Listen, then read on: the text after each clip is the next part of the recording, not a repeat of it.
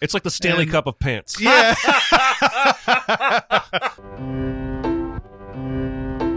Welcome to Sincast, presented by CinemaSins.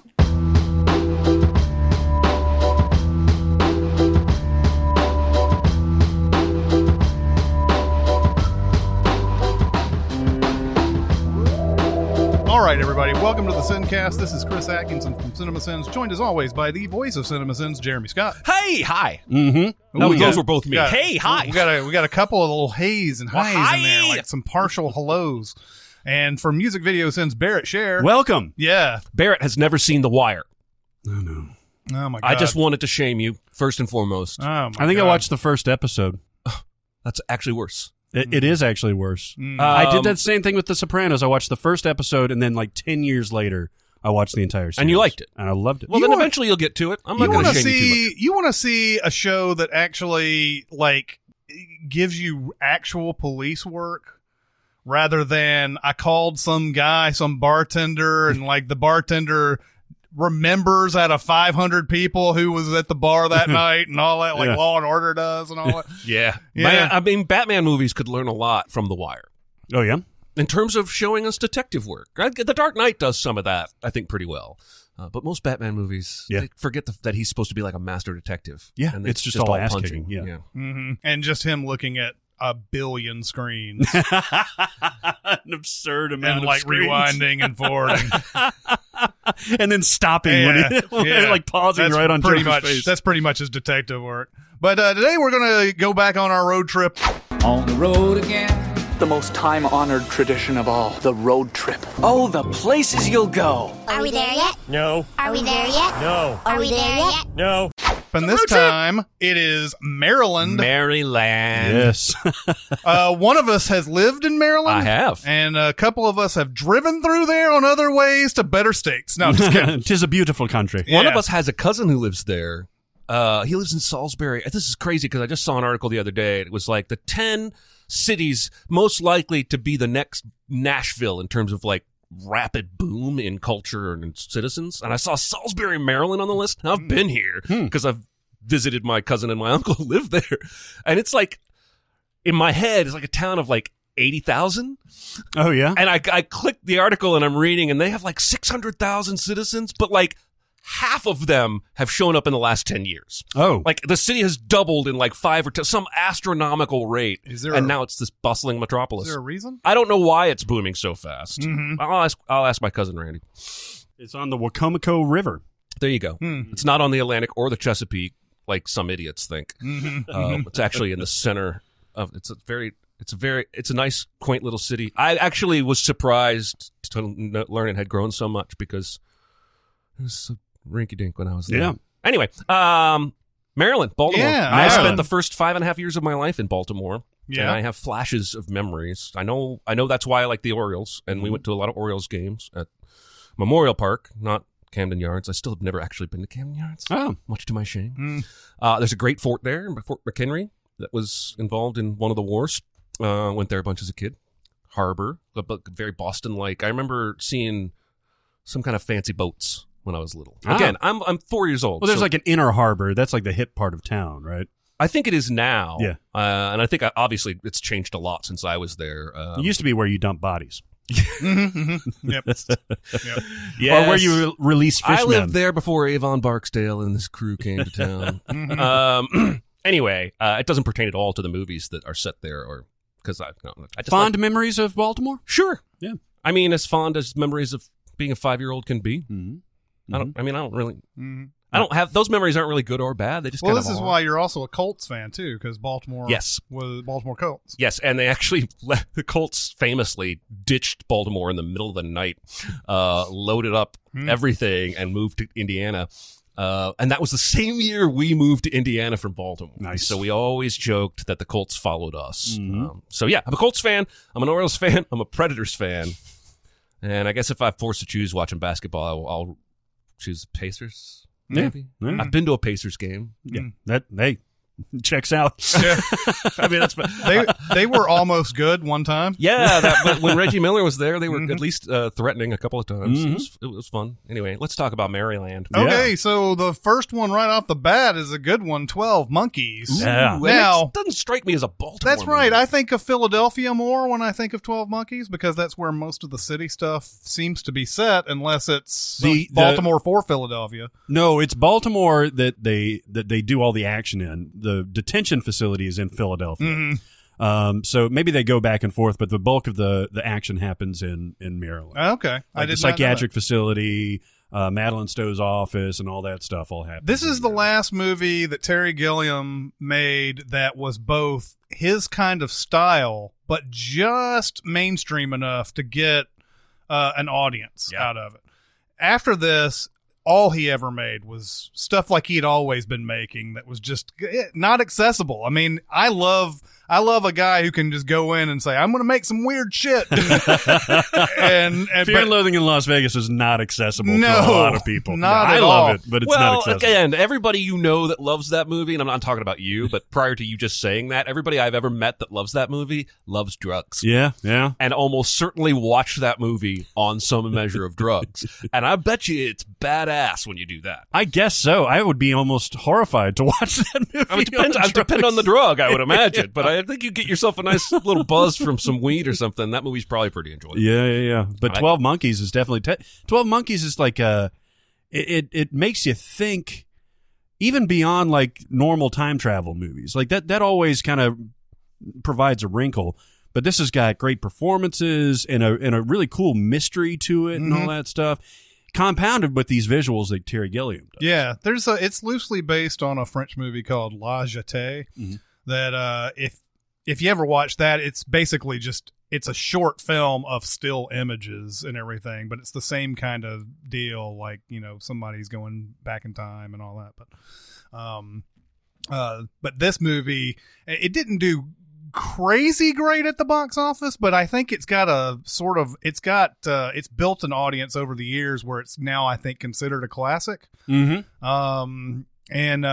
this is Bruce Willis at his best. This is Brad Pitt at his best. Brad Pitt apparently doesn't like his performance in this, but I do. I just remember this movie being part of 2 or 3 movies. I think 7 was one of them where Brad Pitt got the transition from hunk to actor. And this was one of the ones where I remember being surprised that he had as much acting talent as he did, because prior to this, he's more of a pretty boy. River runs through it, and he's a hunk. He wasn't known for his acting, I don't think, until he started doing this and 7. And there's one more I'm forgetting that's right in the same line, and it's not Meet Joe Black. 7 years in the Fall, maybe. I don't know. And then and from then on, he's been kind of like a well-respected actor. Yeah. But yeah, he got nominated for this too. And did he really? Yeah. Oh yeah, it's a great performance. He's so fucking unhinged. Yeah. It's like, I mean, it kind of foreshadows like his performance in Fight Club, where he can be like manic and unhinged and stuff like that. But That's here the he's one I was full. thinking of. Oh, okay. Fight Club. Yeah, here he's just full out, like stretching his legs, doing whatever he wants to do, hypermanic, and like all these little ticks, things like that. That make him look even crazier than he is, and then of course he mellows out later on. And Christopher Plummer's great in the Kevin Spacey role. Yeah, absolutely. Yeah. He's Brad Pitt's dad in this, right? Yeah. One of the things I like about this movie that most time travel movies don't do is that it muddies up the protagonist's own viewpoint. He becomes unsure of what's real and what's what time, and the process of traveling through time does kind of like on Quantum Leap. It Swiss cheeses his brain to the point where he has to acclimate every time, and details get lost, and so it keeps you unsettled as a viewer, unlike something like Back to the Future, where Marty knows exactly what's going clean, on. Yeah. It's also another one of those where the time travel is not set to change anything. The time travel is set to help the people in the future figure out what they need to do. And so, like, a lot of his memories as a child of this incident and everything that happens, is actually what happened, and everything. Even though his memory keeps changing who it is, it sort of closes the loop in a way that a lot of time travel movies don't even attempt to do. So 12 Monkeys is fantastic. I don't know how many.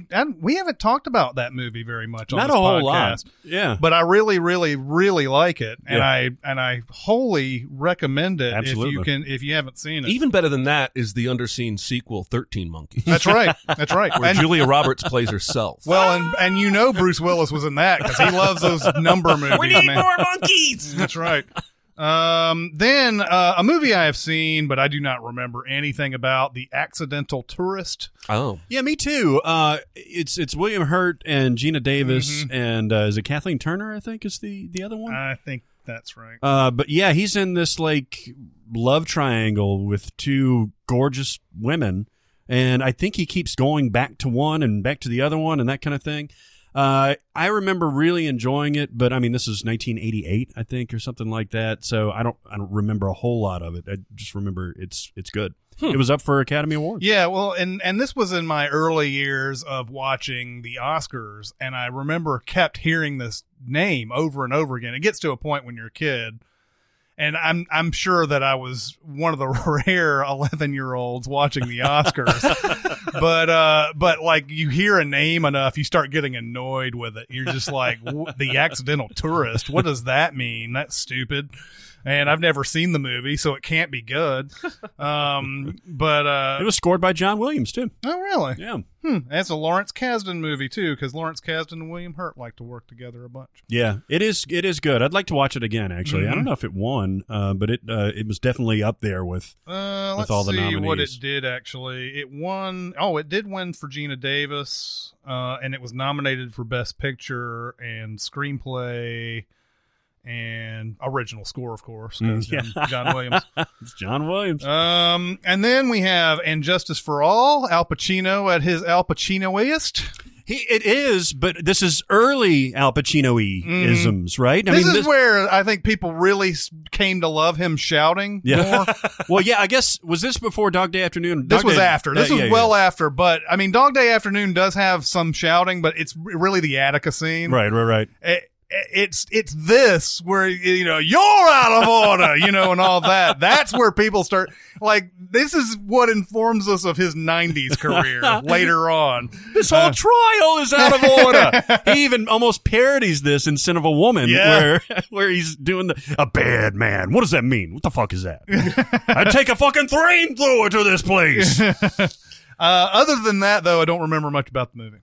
Oh, it's terrific, man. Yeah. Like he's this highfalutin attorney that is assigned to these innocent cases that he can't get justice for, and then guilty cases that he's got to argue, and that's where he ends up losing his shit at the end. Is that he drops this case? Like he says, that's it. I cannot in good conscience defend this. I think he's defending a judge or something like that. I can't do this. This whole system is fucked, and that's what leads to that outburst and the whole courtroom cheering him and everything. And at the end of it, I think he ends up getting disbarred or about to get disbarred, and he was was it worth it? That kind of thing.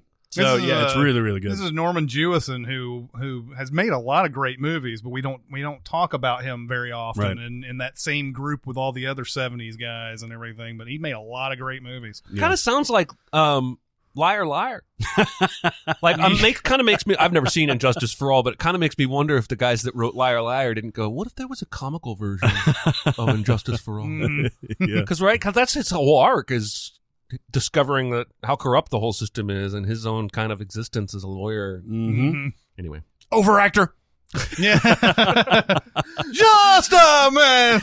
every time I pour water, I'm doing this thing now where I'm buying jugged water, like spring water, instead of just bottled water all the time, because I'm trying to reduce my plastic a little bit. Yeah. Not that it's going to matter. There's plastic in our fucking shellfish now. Anyway, every time I pour from the jug into some kind of container, I go, "For this, you will pay a terrible price." Does that lid on the water jug? Yeah. Then there's Annapolis, another movie I've seen, have since forgotten. I know that James Franco and Tyrese Gibson are in this movie, and it's about the Naval Academy. And I think they do a little bit of ending racism. Yes. Oh, they ended racism I'm in pretty this sure movie? there's a little bit of that. Using boxing. Way Yeah, back in boxing. 2006, huh? Yeah. Look how far we've come. That's crazy. Movies about boxing circuits that aren't the main, like, actual boxing, like prison boxing circuits. Remember that movie? Yeah, yeah. Undisputed? Yeah. Yeah, not good. We should probably not make movies about those boxing circuits. I'm just saying. No, this is not a good movie. I think Justin Lin directed Yeah, this. Justin Lin. And it was just gauzy and, a lot of, I remember a lot of shots of Franco, like, shirtless and stuff like that, and just not good. Yeah. Have you guys caught a movie the other day that I think was Justin Lin's first movie about a bunch of troublemaking affected Asian kids in Is the that U.S.? Better Luck Tomorrow? Yes, Better Yeah. Luck Tomorrow. Yeah, yeah. I had never seen that before, and I found it pretty It's a good enjoyable. movie. Yeah. Yeah. And I was like, wow, he went from this to the Fast and Furious somehow. Yeah. Oh, well. Yeah. No, Better Luck Tomorrow is a really good movie. I haven't seen it in forever, but sort of informed us of an up and coming talent at Yeah. the time. And he's still, I mean, it depends on what you think of the Fast and Furious franchise. Yep. I mean, he's good at doing that, I guess, because it's so successful. But yeah, I'd like to see him do something other than, I'd like to see him do more Better Luck Tomorrow type. Yeah, I would too. Then there's a triumvirate of Blair Witch Project movies. Yeah. Jesus. Which is weird because it is more of a New Jersey thing because it's the Jersey Devil and everything is what they're basing all Right, that right. on or whatever. But yeah, it is Maryland. I guess they went cross the state lines to be like it's kind of Jersey Devil, but not really. Yeah. Okay, so I'm just going to be honest. Never heard of the Jersey Devil until this moment. Really? I got to assume that's what the hockey Well, team is named after. Now the actual, well, I'm sure it is. Now there is a movie called what is it called? Last Broadcast. Wow. Oh, yeah. Nice pull. It's Yeah. found footage, right? Yeah, it's a found footage movie that came before the Blair Witch Right. Project that focuses on the Jersey Devil, actual Jersey Devil or whatever. Like that. That's what the people went out to the woods to go see and everything. And it's an interesting movie. I don't know if I would call it good, but it does have a really good ending to it. I don't know if I would want to say anymore because it's one of those type of movies, right? Like watch it on your own, see what you think. But it is one of those movies you watch it and it's like, I don't know if this is good or not. It's really setting up its ending is what it's really doing. Kind of like the Blair Witch. Yeah, Blair Witch as well. Although I found the Blair Witch Project, the first one, to be pretty terrifying. And I've watched it about 3 times or so. And I feel like I'm unsettled, if not scared, through all of them. Yeah, the original Blair Witch Project, I really like it. But it also informs us of a lot of the horror movies that are coming out nowadays that are trying this type of not found footage, but this type of like sounds and atmosphere and everything are Like more The important. Witch is fairly well informed by this movie, I think. Yeah, The Witch and Hereditary, which I'll be talking about later on in this episode. Where they're not looking for that satisfying jump scare type of they're not looking for pop horror or whatever. I don't think they ever made Blair Witch Project to be as big as it was. I mean, the movie would cost anywhere from $300 to $10,000, whatever you want to believe or whatever, and then it ends up being a nearly, I think it was $100 million hit. And it's just the whole movie is just about the dread and the feeling you get during the entire thing. Like they're walking through these woods, they're not making any progress, they're turning on each other, there's just the faintest of sounds in the background. There's things that you hear that you're sure you didn't for real because you just want you're just anticipating something. Wouldn't you rather, because you like horror movies, I know Jeremy you don't, do you crave that spine tingling chill over your body, or do you crave the jump scare, the quick hit thing? Because the especially the last scene of Blair Witch Project gave me that goose flesh. I like complete chills. I like having that feeling of I don't know what's going to happen, and there are no boo moments. Uh-huh. I like the idea of just constantly looking at the screen and wondering if something's going to pop out. And it's a feeling that's hard to describe, really. and we'll get into that later, but it's just, I like that about Blair Witch Project is just there, you can watch that movie and just say it's boring. That's true. Yeah. Sure. Yeah. You know? That's true. But for me, I imagine myself in this situation, how just dreadful that would be. Yep. Just to sort of like, God, I don't think I'm going to get out of here. Mm-hmm. I'm in a place where I can't even communicate with anybody to tell them where I'm at. Yeah.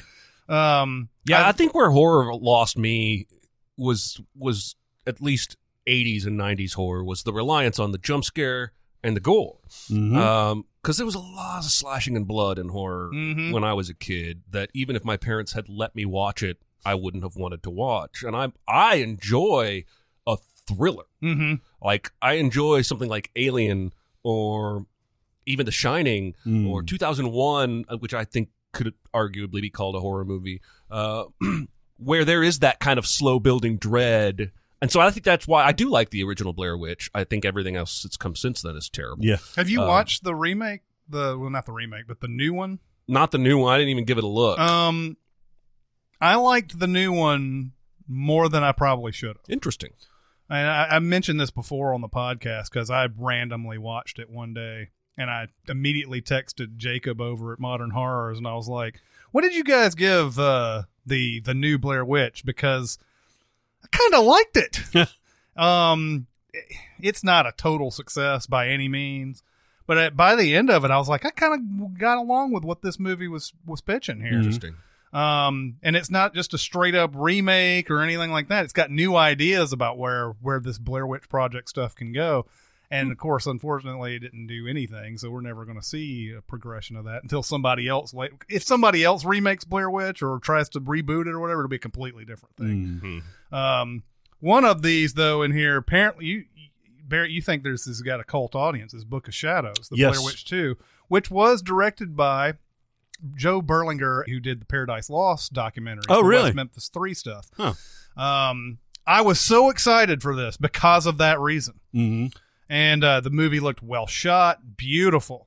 And in fact, it is. It's very It's well beautifully shot. shot. Mm-hmm. It's just, instead of going beyond, like, instead of continuing the story, the people in the movie are aware of the Blair Witch Project. Right. And then they go out to the same area, and of course, bad shit happens anyway. Yeah, it's so over the top. I mean, when I watched this back in, I don't know, 2000, I think it was 2001 or something like yeah. that, when it came out, I too was excited because I like Blair Witch Project so much. And it was almost like The Craft and The Coven. And like The Craft. I mean, it was just Crowd! I mean, it was I just have basically it was wiped stupid. that movie from my memory. That used to be like women our age love them some The Craft, Oh, yeah, man. That's how we Oh, got yeah. Evanescence, isn't it? I think so. I think that's how they were born. But yeah, no, this was really disappointing. But in the Wikipedia entry for Book of Shadows, Blair Witch 2, there's two sections under response, critical response of at the time, and then renewed interest or something like that, like contemporary, and then going back to it. And apparently, people after, I guess releasing it from the baggage of the original movie, they were like, "Oh, maybe this is better than you think." And it wasn't those articles of like why Book of Shadows is secretly a classic. It was like a consensus. Yeah, I opinion. was railing against that recently. And then like 2 days ago, there was an article that was like, why The Happening deserves more credit Oh, for the, yeah, for the man. balls that it had. Oh, my And like, God. I think Simser was the guy that followed that responded and was like, no. Yeah, exactly, Yeah. exactly.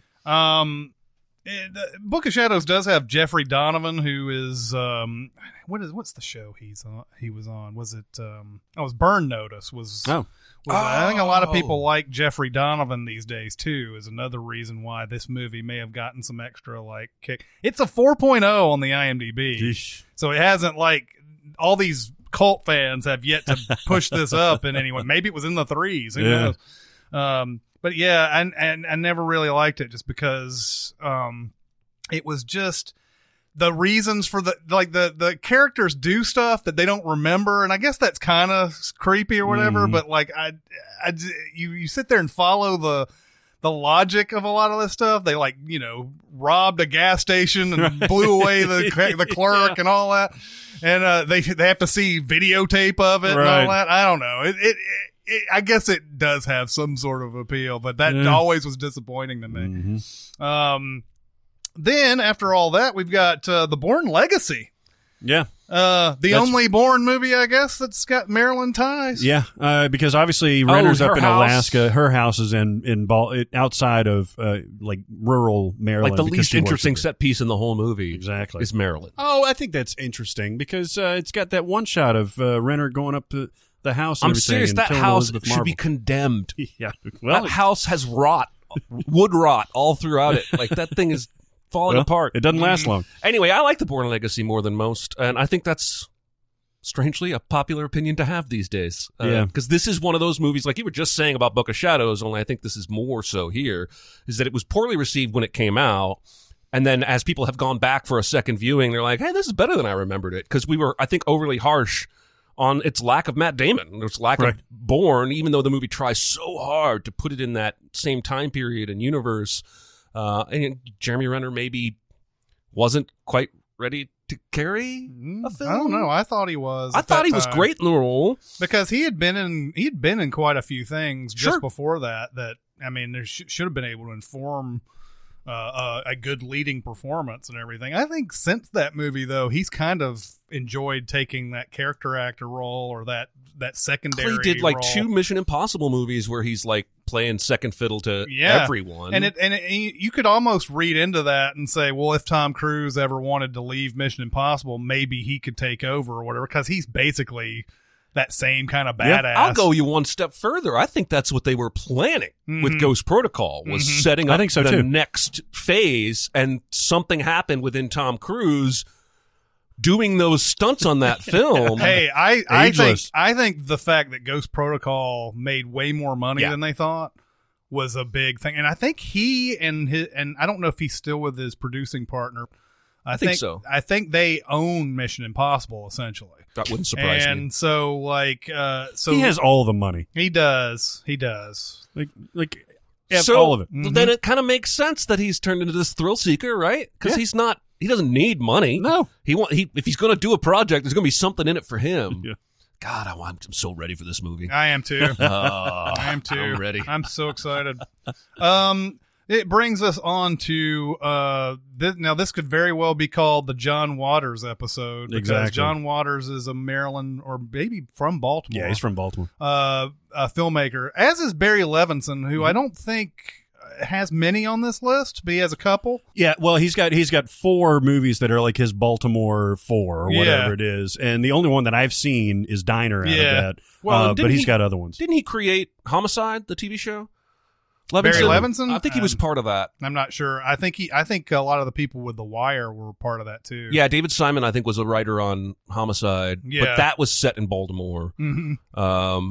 And yeah, I think I've seen Diner. What are the other ones that he did that are Baltimore centric? One's Avalon, which I saw a long time ago. Avalon and Diner, and then I think even some parts of The Natural were shot in Baltimore, even though there was nothing in Baltimore. But anyway, John Waters, we have a few here. Cecil B. Demented, which I've never seen. Have you seen this? Oh yeah, yeah. Okay. This is Stephen Dorff as a gonzo director that tries to get these realistic situations, and he and his crew kidnap Melanie Griffith, who's playing this superstar actress, and force her to be in his gonzo film, and she ends up developing Stockholm syndrome and actually ends up like willingly participating in these things. It's very stylized. It's very unlike a John Waters movie in a lot of ways, and then a lot of silly, like gross ways it is. But Stephen Dorff is great in it. I enjoyed watching it. It was 2000, I think, is when it came out. Yeah, it's weird. Like, I should probably know more John Waters movies, and I think there's only 1 or 2 that I've ever seen. Oh, really? Mainly because of the gross out stuff that I've always heard about. Yeah. Like, I don't want to see that. You know, it's one of those, when people are saying in Pink Flamingos, all this stuff's going on, I'm like, well, do I really want to see that? Yep, you don't. Yeah. Yeah, Levinson was the executive producer of Homicide. Ah, okay. And then made a TV movie called Homicide the Movie. That's right. A clever title. Yes. The Transformers, the movie. That's right. Then there's another John Waters, Crybaby, which I've never seen. You've never seen Crybaby? Never seen I it. saw Crybaby. I went through a Johnny Depp phase, and this is the movie where I realized I didn't like John Waters films. So I'm not sure I've ever seen any other one since. It's a weird juxtaposition. It's not his most mainstream. We'll get to his most mainstream offering, Pecker, later on. But Crybaby was him like really trying to go into the mainstream because it's a period piece. It's back in 50s or 60s or something like that. Yeah. It's, you know, a Jets versus Sharks type of thing. Yeah. Like they've got their own gang, and Johnny Depp is Crybaby. And it's like an exploration of classes and, you know, high school life and things like that. I think it may be post high school. It's not memorable for anything other than Johnny Depp's performance, though. Yeah, I do remember quite a few people loving this movie, and if it wasn't loving the movie, they just loved Johnny Depp in it and everything. It's like this and 21 Jump Street were the things that made Depp a semi-star. He was not huge yet, Right. and he would not be huge until Pirates of the Caribbean came out, but he was always this guy you could count on for these weird performances and everything, and really good ones that went unnoticed for a really long time. But yeah, Crybaby's one of those movies I just never have seen it. It's not essential viewing, but it is enjoyable. I mean, it's really well shot. It's got some of that John Waters elements. It's not gross out humor or anything like that. But it's just that wackiness, that irreverence that is in John Waters stuff. And Depp is really good. And there's three right in a row here. A Dirty Shame is another John Waters movie, and I've never seen that. Now, that's the one with Johnny Knoxville and Tracy Ullman. And that one's funny. That's maybe the funniest John Waters movie Really? that I've seen. Because it's this repressed society where nobody talks about sex or anything like that. And then there's this subset of people that have had traumatic brain injuries that are now completely uninhibited about sex. Oh, yeah. And more the town becomes on this side of things, and it becomes this crazy situation of sexual exploitation. I and stuff like that. John Waters, the person, more than I like his movies. Yeah, and, yeah. and of course, like I said, I haven't seen many, but and maybe I should just to get that under my belt, because Sure. I'm a guy who's supposed to know stuff about movies. but like I remember him talking about how he's like, a lot of people watch my movies and they like, I can't watch this. This is like 10 minutes in. I can't watch this. Well, now you know how I feel when I put Forrest Gump in my VCR, and I had to stop at about 10 minutes in. You know? Oh, he's great. He's got that pencil thin Yeah, mustache. And yeah. I'm talking like this. yeah, yeah. I can't watch Forrest Gump. Yeah, yeah. Then Barry Levinson's Diner, which is a very good movie. That's a is. really good movie. Yeah. Yeah, young Mickey Rourke, baby. Mm-hmm. This is the movie that taught me to put your dick in the bottom of the popcorn container. Oh yeah, And it works. This is the Holy only shit. time in history it's I ever forgot worked. that happened in this movie. Yeah, It actually works. and it did work. Yeah. Like he gets with her because of it. Like it's not just that she touched it; it worked. It worked as a seduction technique. Oh my God. You had four guys. I guess they all went on to somewhat of a great career, but not like huge or anything, except for maybe Kevin Bacon. But you had Steve Guttenberg, who you could not watch an 80s movie without. Right. Yep. Guttenberg was in everything. He was the everyman. He was. And Mickey Rourke was supposed to be the next, well, at the time, there was no Tom Cruise really, but somebody like a Tom Cruise that was supposed to have this unbelievable career, because everybody loved Mickey Rourke back then. And of course, he went through a lot of just personal trials and everything that sort of ended that. And a boxing career. Well, he was, He went through his own mental toughness drills. yeah, he did. He did.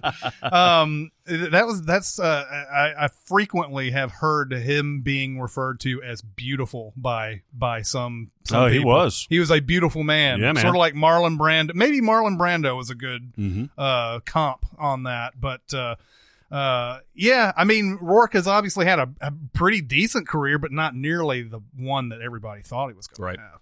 And then you have Bacon. Then you have Daniel Stern, who, character actor forever. He's probably got like 170 credits or something. Oh yeah. And Paul Reiser, too, right? Yeah, Paul Reiser was in this. And Tim Daly, who later have Wings fame. Yeah. This is like, if you've heard me rave about Kicking and Screaming, the Noah Baumbach version. This was the 80s version of that. It's just Yeah. literally a bunch of guys getting together and talking. Mm-hmm. And it's very dialogue driven. It's really fascinating. There's a lot of pop culture stuff in there. And it's really, really, I love movies like this. Mm-hmm. Yeah. Then there's Domestic Disturbance. Is this the only movie where Vince Vaughn is like clearly the bad guy? Psycho. No. Oh, yeah. I guess unless you're Wedding I've heard Crashers. that. He's not the bad guy in Wedding Crashers. He is a bad guy. I could but he's make not an the argument. bad guy. he's a bad guy in Starsky and Hutch. Oh, yeah. So he's probably done it a few times, but maybe not this like He's evil serious. in this one, Yeah. I've never seen Domestic Disturbance. Oh, you're not missing anything. No. But I have always wanted to see this movie with the leads reversed. Yeah. Whereas, because it's Travolta, right? Mhm. Where Travolta is the menacing asshat Right. and Vince Vaughn is like the wholesome, like, husband guy. Because I think that's more out of character for Vince Vaughn. Because even though he's never really been a villain, he's always played rascals, right? Mhm. He's always played, that ornery guy Mhm. going to get you in trouble. Like, that's where he started with Swingers. He just Mhm. kind of carried that through. Been nice to see him take the stand-up guy role once in a while. If you've seen Lakeview Terrace, you've seen this movie. No, I have seen Lakeview Terrace. It's essentially the same thing. Like Vince Vaughn's character is like a pillar of the society, and even though he can murder and do all kinds of crazy shit, nobody can do anything to him because they wouldn't believe that this guy would be Right. so great. He's like a Gus Fring. Yeah, exactly. Well, yeah, and it's like Travolta's the ex-husband mm-hmm. who suspects him. Right. I'll tell you guys later what I just decided not to say. Then we have Enemy of the State. Hey, now this is a watchable shitty movie. I've talked about it before, Yeah. but man, when was the last time you saw it? Right around when it came out. Yeah, Oh, same Jesus. here. Oh, Jesus. This is a movie that I would totally watch if it were just randomly on. Oh, my God.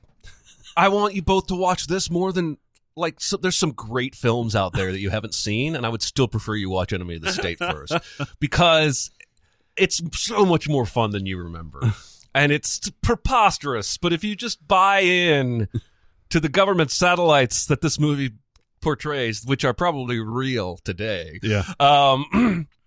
it's super fun, man. Everybody's just chewing it up. John Voight is like, I don't think he's been this much fun in ages because he's just eating up that villain shit. Oh, nice. Loving it. Was this the beginning of weird Will Smith? Because I remember when this movie came out and this is where I believe I started hearing him start spout a lot of conspiracy theories, like in real life. And then it sort of blended into this Enemy of the State, which is all about that and everything. Yeah. I don't know. Maybe because, he and his wife have off and on numerous times been rumored to have ties to Scientology. Mm-hmm. His son tweets like he was raised by gerbils and not human parents. What a strangely specific way to describe it. But he Because it's like a chitter chatter of a gerbil, right? But I mean, Jaden Smith probably believes every single conspiracy theory he's ever heard. That's the kind of guy he strikes me as. So maybe this is where this was all I born. feel like this is where I started hearing him quite a bit, like start talking about a lot of stuff and like, well, yeah, I can see that, I guess, but I'm not going to believe that. if only because of how much you love the conversation, you should eventually make your way back to this movie. Yeah. And Hackman in general, because Right. he's tons of fun in this. And there's a few twists and turns. I just like a good espionage thriller. It's not very good, but it's really fun. I think this is a movie that's got a surprisingly high IMDb rating, though. It might. I think it might actually be in the 7s. This is like It is. Devlin. It's in the 7s. Is Devlin? No, this is Tony Scott. Tony Scott. Yeah. Okay, you But- say that, and now I can totally see all the Tony Scott zooms. Yeah. Then there's Eraser. It's another movie I haven't seen since it came out. 1996. Yeah. Yeah. This was peak parody of himself, Schwarzenegger. Yeah. Yeah. Vanessa L. Williams is in this Yeah. movie. Oh, yeah. But yeah, he kills it. Basically, the premise of Eraser is that there's some super gun that's been created that like melts buildings or some shit. I don't really remember. I saw it the one time. But he kills an alligator with it and goes, "Your luggage." Yep. And that's about all I remember from this movie. Yeah. It's absurd, and it was terrible. It was James Caan? Yes, James Caan. Yes, this was the summer of '96 where I'm. This may have been my peak as a movie theater projectionist. Just watching trailers over and over again, and Eraser and Mission Impossible and Twister, all these, and Space Jam. Those were the trailers that I remember just running like on loop. It seemed like in all the movies that we had. And yeah, I saw Eraser. Don't remember much about it. Yeah, it's like I said, it was peak. He's not carrying it. Exactly. Yeah. Really good kids movie, Explorers. This movie is so much fun. Yeah. Oh my I haven't God. seen this in forever, but I love it. Fucking Ethan Hawke and River Oh, Phoenix. yeah. Jesus. Yeah, I love this. This is Maryland? Yeah, they're in Maryland. I didn't remember that. Yeah, man, they're super geniuses that invent like space travel, and it's crazy. It's River Phoenix too, right? Yeah, you River already Phoenix. just said that, didn't you? River Phoenix is like the super genius, and Ethan Hawke is like having these dreams about circuitry and stuff like that. And they invent all this crazy technology. I really want to watch this movie again because I remember just being in love with it when I was a kid because there's no limit to the possibilities. You can invent anything and you can go anywhere. Your parents don't have to know about it. They've got, a shack out. This is the type of movie that's not made anymore. Yeah. It almost stopped at Super 8, and Super 8 was and by that I mean not like inventors or anything like that, but kid-centric movies, that kind of thing. Yeah, that I don't know what it is. If you do make a movie like this nowadays, they've sort of missed there's no more wonder to it anymore, and I don't know why that is. If it could be just because now we're just used to the impossible happening on movies and stuff like that. Maybe it's that, I don't know. But if you go back into these movies in the 80s, like Explorers and The Last Starfighter, and just Space Camp, stuff Space like Camp, that. and it could just be our childhood too. We might be thinking way more about these movies, thinking more of these movies than somebody who's like 7 years old now might. But I don't know. But for them, it's just animated or Pixar or something like that. That's the main focus of the marketing towards kids. There's not a whole lot of this. Something to be said for the rapid, exponentially advancing technology of the last 25, 30 years that I don't think was happening when we were 10 years old.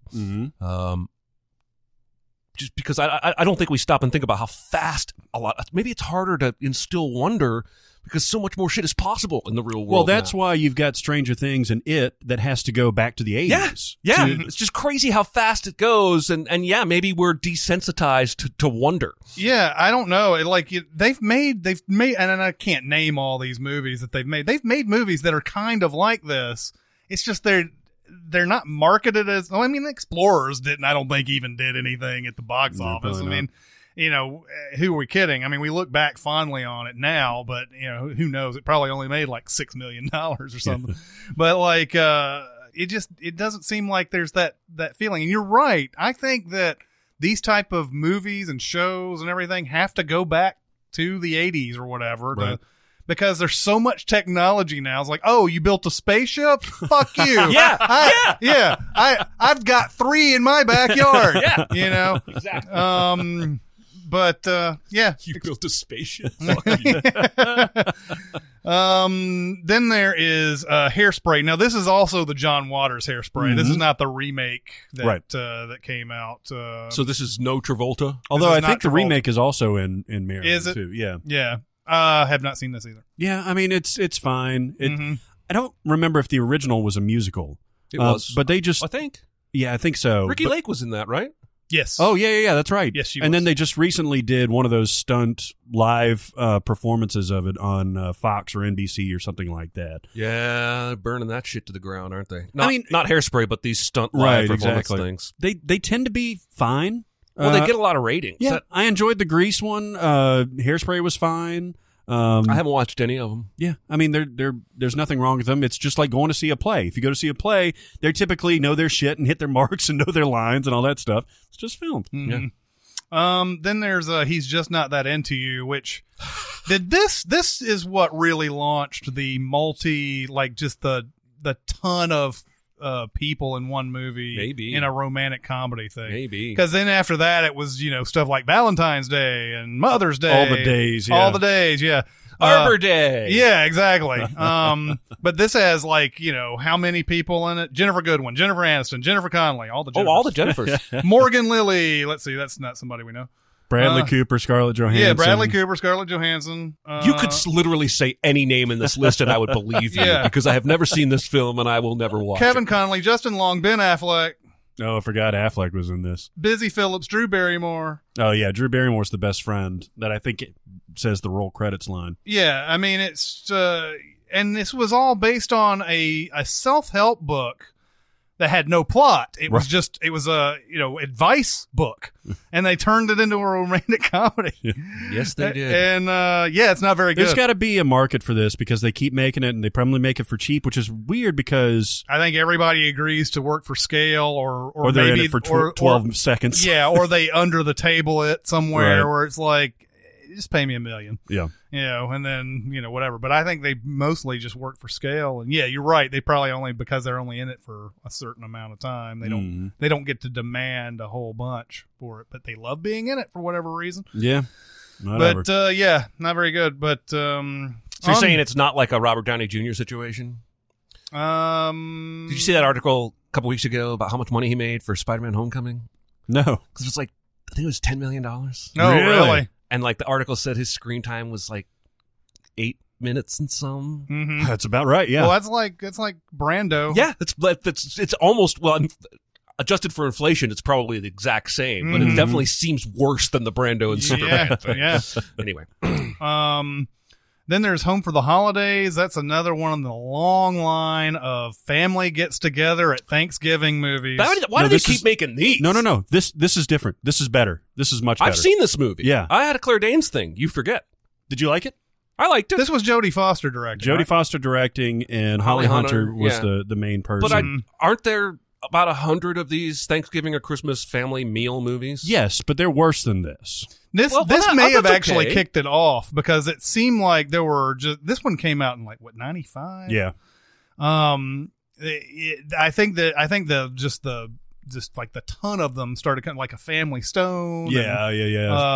Just a million of these. Like everybody comes to, and everybody hates each other, Right. and they've all have their We issues. fight, we laugh, we make up, we eat turkey. Someone always comes in and says they're way better than somebody, and then you find out that they've got demons. Yeah, somebody's unexpectedly pregnant. Yeah, exactly. There's always that, and was that Tina Fey, Jason Bateman? Yeah. I love movie. that one. That though. movie's good. I can't remember what that was called. Well, it's got a generic title like Only the Brave. I will give you $100 if it's actually Only the Brave. It's not. It's like I think the word "just" is in it though. Let me look it up real quick because Just the way you are. I hate letting things go like He's that. just that into you. Yes. This is where I leave you. This is where I leave you. Terrible Oh, yeah. title. Yeah. Is it a good movie? Yeah, I enjoyed it. No, it's decent. It's I mean, not any better or worse than any of these other movies I'm making fun of, though. Mhm. I think you may put a little too much stock in Home for the Holidays quality. I saw Oh, one no, the other it's- day. Can't tell you the name of it. John Goodman and Diane Keaton were in it. They were the matriarch and patriarch, and the family was all getting together for the holidays. And I was like, skip. So that wasn't a Family Stone. So Diane Keaton's been in several of these. maybe- It Well, was and a then fam- Something's Got to Give is kind of like that, where everybody kind of converges on one place. It's the Family Stone. Is it Love the Coopers? Yes. Okay. Yes. Yeah. Only the brave. Love the Coopers. And then what did you wanted to say? Did you have anything to say about Home for the Holidays? No, it's a little more subversive. There's a little more like acrimony, like actual believable stuff. Yeah. But it's definitely worth a watch. Holly Hunter is always good to see. You're right. You're right about the Claire Danes thing because this was around the time that she was just I don't know she was at her Oh, she was fantastic. She plays the Emma Roberts role in Valentine's Day, where she's like, "I'm going to have sex with my boyfriend at third period today." Claire Danes in Family and Home for the Holidays is like, I'm going to have sex with my boyfriend tonight or something. Yeah. like I might that. need to rewatch this movie. Yeah. Then there is Live Free or Die Hard. Yeah. Well, Everything. I guess this they is the drive fourth through Die Maryland. Hard. I think of that as more of a DC movie, but Well, everything after the Warlock scene, the Kevin Smith scene, is in Maryland, where they trace him down to that warehouse. what a Yeah. regrettable, terrible, awful movie. I think this is the best of the latter day Die Hards, though. Have there been three There's more? only been two. There's only I been don't know. two. I think This Morning's was the best of all the poops I've taken this week. Yeah, it's certainly better than Good Day to Die Hard. Yeah. I remember when this came out, and I hated it immediately. This was where they turned John McClane into a superhero. Mm-hmm. And if you think that for some reason that he was in the other three, I would beg you to look at those again and tell me, even though there's a little bit of luck involved, that a human could actually do the things that he does in this. Right. In Live Free or Die Hard, oh my God, how many times does he cheat death in this? And this is another thing that I like to talk about with the Fast and Furious movies and everything. I can sort of go along with you that you can survive all this shit for one movie. Yeah. But then when you get into the like 5, 6, 7 chapters and you're surviving 10 things that should kill you every single time, that adds up to me. I'm keeping a tally, motherfucker. You know how they say that the common joke is that eventually the Fast and Furious series is going to go to space? Yeah. I had a realization the other day. They are. And when they get there, they're going to be teaming up with the dinosaurs from the Jurassic movies. Oh yeah, probably. Because those are the two Universal properties that have both gone off the deep end. Yep. Like jump the shark in my book. And so it just feels natural they'll slide them together. Dominic Toretto will be punching a T-Rex in the mouth. You can see that slow motion shot right now. I can. I can see it. It's a shame though that because Live Free or Die Hard has Timothy Olyphant as the bad guy, and he's so good. He is. I love me some Great. Timothy He's great in Olyphant. everything. Yeah. I've never not liked him. Then there's Patriot Games. Yeah. How about that? Yeah. Oh, yes. I guess he lives in Maryland. Mm-hmm. So yeah, this is might be the first movie Sean Bean dies in, Oh, it could be. because it's one of the first movies that Sean Bean is in that we know him from. Or like, I think he was He was in Gold. No, this was before Goldeneye. Yeah. Yeah. this is before Goldeneye. And he's the angry Irish IRA whatever guy that Harrison Ford pisses off. And then this guy's like, forget my politics and everything I've sacrificed my whole life for. I'm going to kill that motherfucker. Yeah. Do you guys love this movie? No. Man, I've only seen it once. I've seen Clear and Present Danger like 15 times. It seems like this is a movie that we should have watched like a million times because we love Hunt for Red October. Mhm. I like Clear and Present Danger too. It's Jack Ryan. We're all kind of on board with that character. But it was And people love this movie. It was such an odd switch. Yeah. It was only 2 years that Alec Baldwin had done Hunt for Red October, and then suddenly there's a much older Harrison Ford Right. playing the character. I think it made more sense in Clear and Present Danger, right? Because isn't that one of the ones where it's later on in the Jack Ryan? Like Patriot Games, I don't think. Like, if you actually care, and again, the books don't matter, but if you care about the arc, then yeah, Patriot Games is taking place earlier in Jack Ryan's life than Clear and Present Danger by at least 10 or 15 years, if not more. It's taking place early in his career. It's one of the first events. I think the book might even come before Hunt for Red October in the Jack Ryan timeline. Yeah, that is just weird. It was a hard sell. I mean, and I was only 15 when this came out. Yeah. But it was a hard sell that Alec Baldwin then becomes Harrison Ford 2 years later. Right. Even if you don't care about timelines, Right. it just didn't make sense. Of course, now we've got how many Jack Ryan? Ben Affleck's been Jack Ryan. Chris Pine has been Jack Ryan. When And now did Ben John Affleck play? now John Krasinski. Some of all fears. Oh, shit! Yeah, some of I our completely wiped that from my memory. What do you think of this Krasinski thing? Have you seen the trailer? I haven't seen the trailer. I saw a headline about it, and I was like, "Oh, season 2 is coming," and I was like, No, it's not. I read deeper. They've just been promoting this show for 2 years. Oh, They've never released season 1. It's not season 2 of that show. We're just still waiting on season 1. And Jeez. they showed a trailer like I think 2 years ago. I saw a trailer. Really? Yeah, that sounds right. Yeah. So you think he maybe has some they want to do it now because of Quiet Place and everything? Maybe I don't know. Maybe the production just took that long. But I want this to be good. Like I can buy John Krasinski. Especially if they set it when I think they are, as he's sort of in the middle of his transition from analyst to field agent or operative. I know a little too much about Jack Ryan. No, yeah. I was a big Tom Clancy nerd for a while. It's awesome. Anyway, I hope it's good. Mm-hmm. That's all I have to say about that. and like I said, I probably only saw Patriot Games the one time. I've seen all the others 100 times. I mean, like I've even seen Some of All Fears like twice. You know, the Patriot Games is the one that just gets lost for me. Then we have another John Waters Pecker that you were talking about. Yeah, this Another John Waters Pecker. This is I liked this movie. This was Eddie Furlong? yeah, it's Edward Furlong, and then Christina Ricci is I playing forgot about her, yeah. his girlfriend, and I was still in my Christina Ricci phase at this point, and it's definitely his most mainstream attempt. And it's Edward Furlong is like this photographer that from Baltimore, outside of Baltimore, that gets super famous. And you know the town that was once supporting him and really encouraging to do this feels alienated by his success and everything. And it's good. It's like a nice little late '90s romantic comedy slice of life thing, and it's got Christina Ricci, and I love her. Yeah, So, That's good enough for me. yes, Yeah. I'm glad you've seen all these John Waters movies, or else it would have been nothing but like we haven't seen that shit. It's would've weird been how many crickets. I've seen actually, because I don't really like him. I don't like Pink Flamingos at all. Well, I was about to say, speaking of, I haven't seen that shit, Pink Flamingo, Yeah. which is known for one main scene, but Yeah. it could be. Is this the most recognizable John Waters movie? Like, do most people Maybe. down the street, if you said Pink Flamingos, would immediately recall John Waters on this? Possibly, yeah, possibly, because it's the one where he goes to his John Waters Z and Lynxiest. Mm-hmm. The fuck did I just say? He definitely goes to the extremes in this. The main character is Divine, this performance artist that's known for like outlandish acts and outlandish appearance and things like that.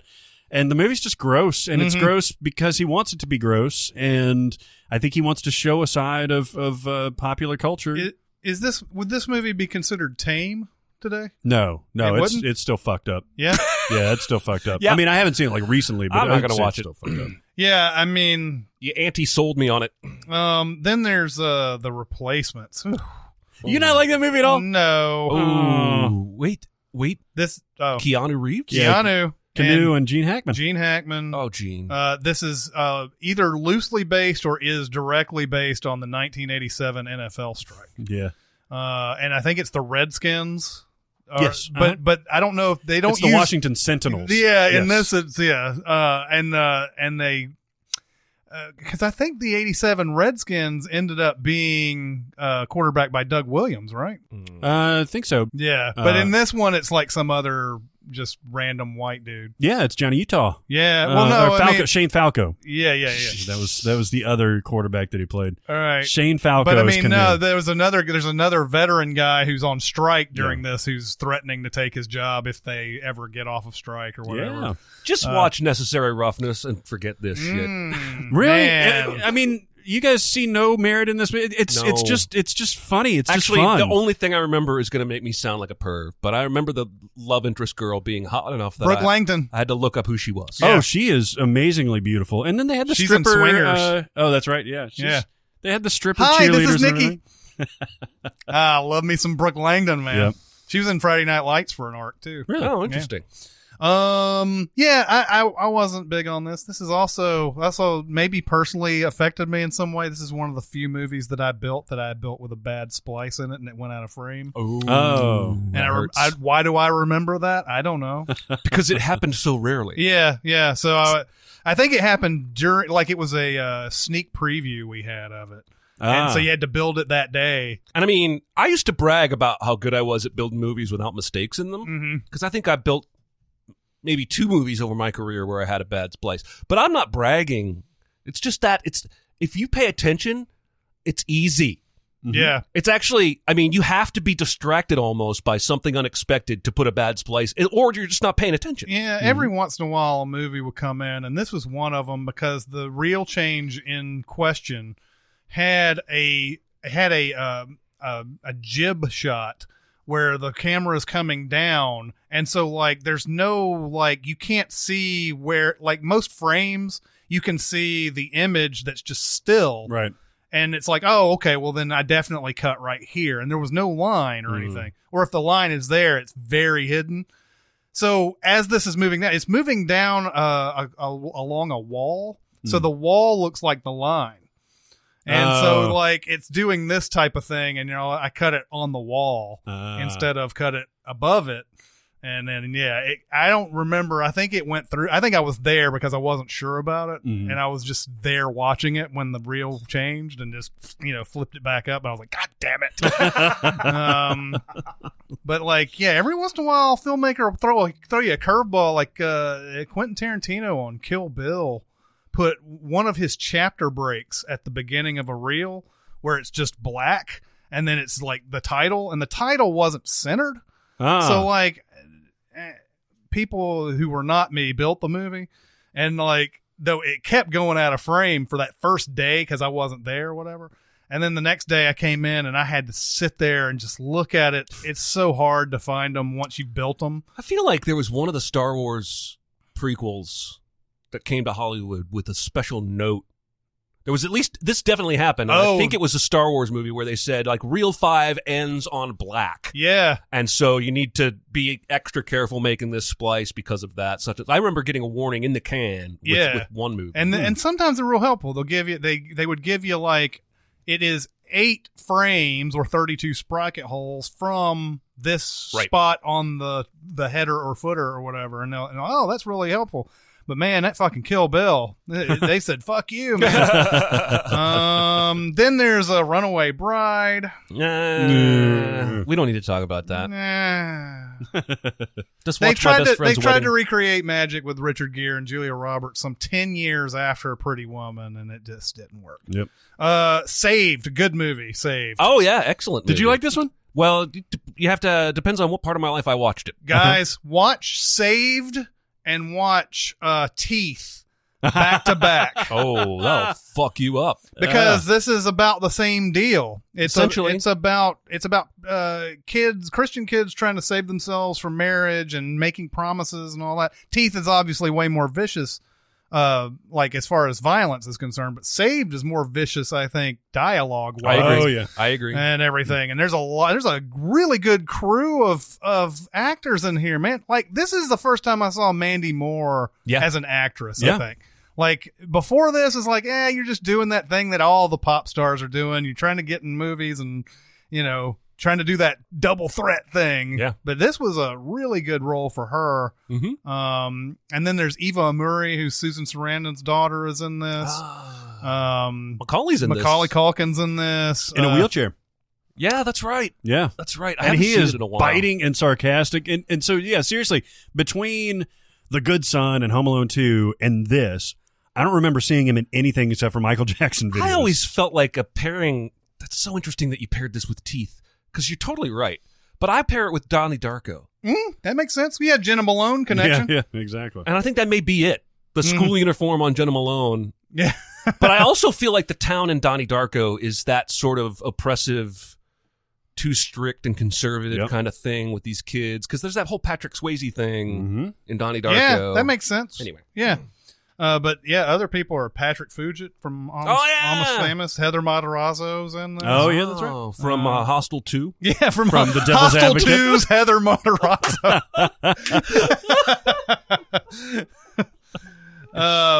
But yeah, this is really good. I think this is how satire should be. Yep. And it's just very well done. Another recommend, I would say. Speaking of Hostel 2, her character gets the rawest deal in that movie of everyone. Yeah. I just thought I'd point that out. Yeah, for sure.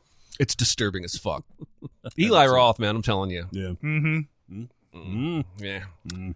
Then Best Picture winner, The Shape of Water. Yeah. Oh. Obviously, Baltimore docks and That's right. everything factor prominently in this. I don't know if any of the other part of the movie does really. Though. I mean, it's the downtown area. but it is. and I mean, the everything. movie's set in Right. Maryland. Yeah. I was making sure I didn't say anything. No, 'cause it's I like- was about to toss out another movie that I think alphabetically you just haven't gotten to yet. Oh, And okay. so I'm going to hold it and wait. Oh, okay. Michael Shannon is one of the most terrifying villains I've ever seen in this movie. Yeah, and he's terrifying in just about every movie. I mean, they just tapped into like his innate ability to. I saw a movie go where he was a full good villain. guy and I couldn't buy it. Do you remember that thing that happened a few years ago where there was a sorority that the head of the sorority got pissed off at her fellow, like, I don't know what She her sent out that pledges or email? whatever, and sent out an email and said for those of you looking for a nice thing here, whatever, prepare for a wild fucking ride. Yeah. All this other stuff. Well, they got Michael Shannon to read this. Oh, that's right. really? and it's just straight Michael Shannon. He's like, be prepared for a wild fucking ride. and straight Michael Shannon can make things so funny. Intense actor Michael Shannon he is. is. But so Shape of Water is good. I didn't think it was Best Picture or anything. I didn't either. But I liked just, it better the second time I saw it. It was just Guillermo del Toro's time. But I like this movie. Yeah, me too. Then there's Shattered Glass. Yeah. Oh, this is some good shit. It really is. This is the shit you need to watch if you're the one on Twitter making jokes about how bad Hayden Christensen is at acting. Yeah. Mhm. And there's a lot of great people in this. Yeah. There's a Sarsgaard or a Skarsgård in here. it's Peter Sarsgaard. There's a 70. In fact, there is a Lindegaard. 70. There's a there is a Chloe 70 in this. But Peter Sarsgaard, this might be his best performance. It's I great. think. Yeah, yeah. He almost steals it from Christensen. Yeah, Almost. almost. Hayden Christensen plays this writer who is it Stephen Glass? Yeah. Stephen This is a true story. This by was the way. based on a true story, and it's about he kept writing stuff that would get on the cover, and like everybody loved these stories and everything, and then I think it's Sarsgaard is the one who gets a tip from somebody. It's actually Steve Zahn and Rosario Dawson. Yeah. Just when you think this movie has thrown all the great actors at you. And I don't even think this was a theatrical release. I think this was like it an was. HBO. I saw it, Okay, yeah. I thought it was like an HBO movie or something. Yeah. It's and I think they work for Forbes. And basically they publish a story about tech, a tech conference where there's this hacker kid, some hacker conference, and the way Stephen Glass wrote was just very colorful. Some people are just really good at prose. And so Steve Zahn starts to dig a little bit. And at one point he goes to his boss and he's like, this thing is a sieve. And Rosario Dawson's like begging for a byline credit because they're going to write a story that debunks all this. And they go back and forth with Sarsgaard on the phone and they keep trying to get Glass to give them his sources of information. He gives them a phone number. They call and get It's a always fake. answering machine. Right. It gives them a website and it looks like it was built with, and I don't know what was the early days of websites. Yeah, like it has those Angel like Fire. it has that like Homer Simpson made a web page type of look to it. And so, I don't think it spoils the movie at all. I actually think it helps you enjoy the movie more to know that turns out Glass was making most of this shit up. yeah.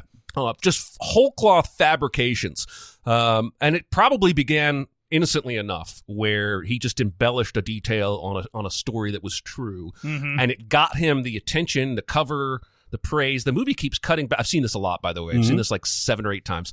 Keeps cutting between the action, the linear action of him being discovered and him talking to a high school class of writers about what it's like to be a good writer and how, and the juxtaposition there helps you understand why he ultimately did what he did. He was loving that attention. But yeah, Sarsgaard almost steals the movie as he slowly comes to the realization. Man, he's really good. Like going back to Christensen, you've met guys like this before. Yeah. You've talked to people like this who have an answer for everything. Yeah. Who never admit they're wrong, who you point out the inconsistencies in their story, and they always have some other little pathway to go down. Right. Say it to you with a straight face. They almost believe it themselves, I think. He's so good at that. Sarsgaard, I think, is probably the best actor in this, though. I love his whole, like, there's a scene where he goes into a room with all their covers, Yep. and he goes in, he starts reading all the articles, and then he just starts realizing all these stories are bullshit and everything. And there's still some people in the office who don't believe it. Yeah. And the scene between Sarsgaard and Seveny Yeah. is so great because he's like, he falsified his research. You know, and it's like, you're like, oh shit, like this is the end of Glass right here and everything. Very good movie. Yeah, Very and good. he's like offended from a morals. This is what I love about this movie, is that there are so many characters that actually have journalistic integrity. Like he's embarrassed to be affiliated with this magazine that will now be dragged through the mud for having published this bullshit. And Glass, once he finally realizes, because he tries until the very, very last moment to come up with some kind of spin, and then he threatens to kill himself. Yeah. And it's almost like, I always felt like the movie was saying, this is the ultimate attention-seeking behavior, is that this is what's always driven him. And now he has the only way he can get any attention from this guy at all right now is to make that kind of a threat. Right. And he doesn't fall for it. He's even like, I'll call you a cab. I am not going anywhere with you right now. And you need to, anyway, it's really, really good. I recommend it. 2 thumbs up and even my dick. Yeah. Yeah. You might as well. I don't know why I did that. I don't either. You're just looking for a way to be dirty, and you did it. Congratulations. I know.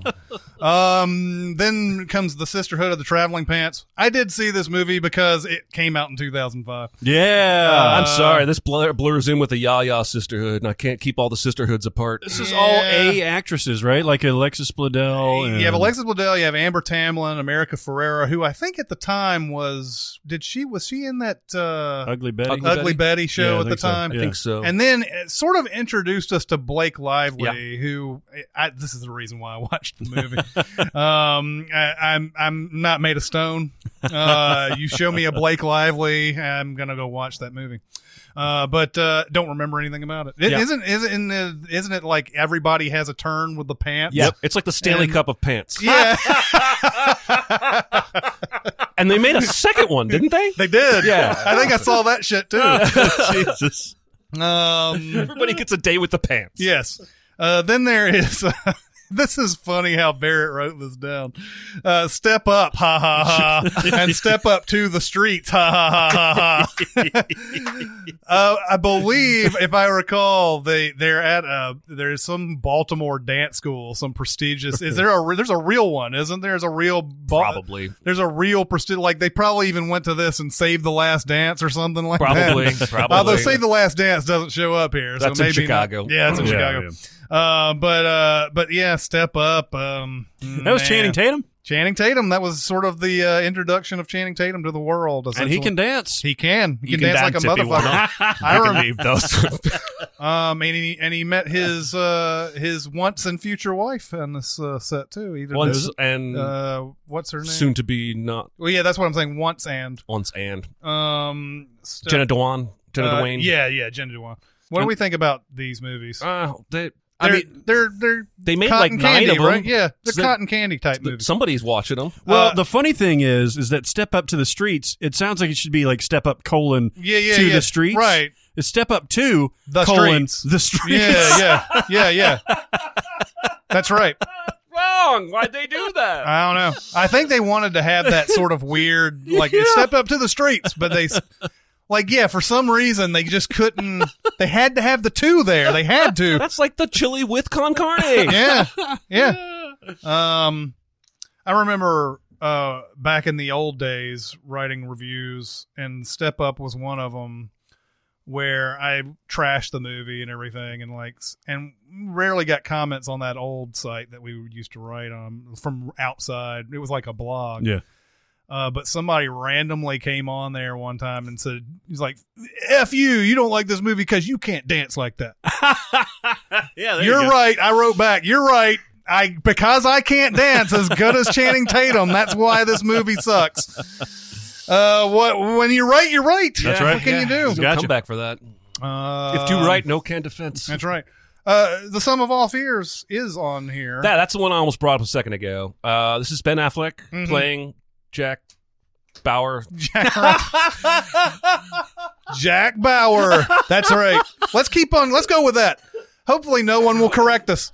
One of the greatest problems, I think, with the way Hollywood has treated the Jack Ryan character or property is that they are motivated by studio decisions, right? So they want to get a younger star that can be in more films, or they want to get Harrison Ford to lend all this star power credence and box office draw.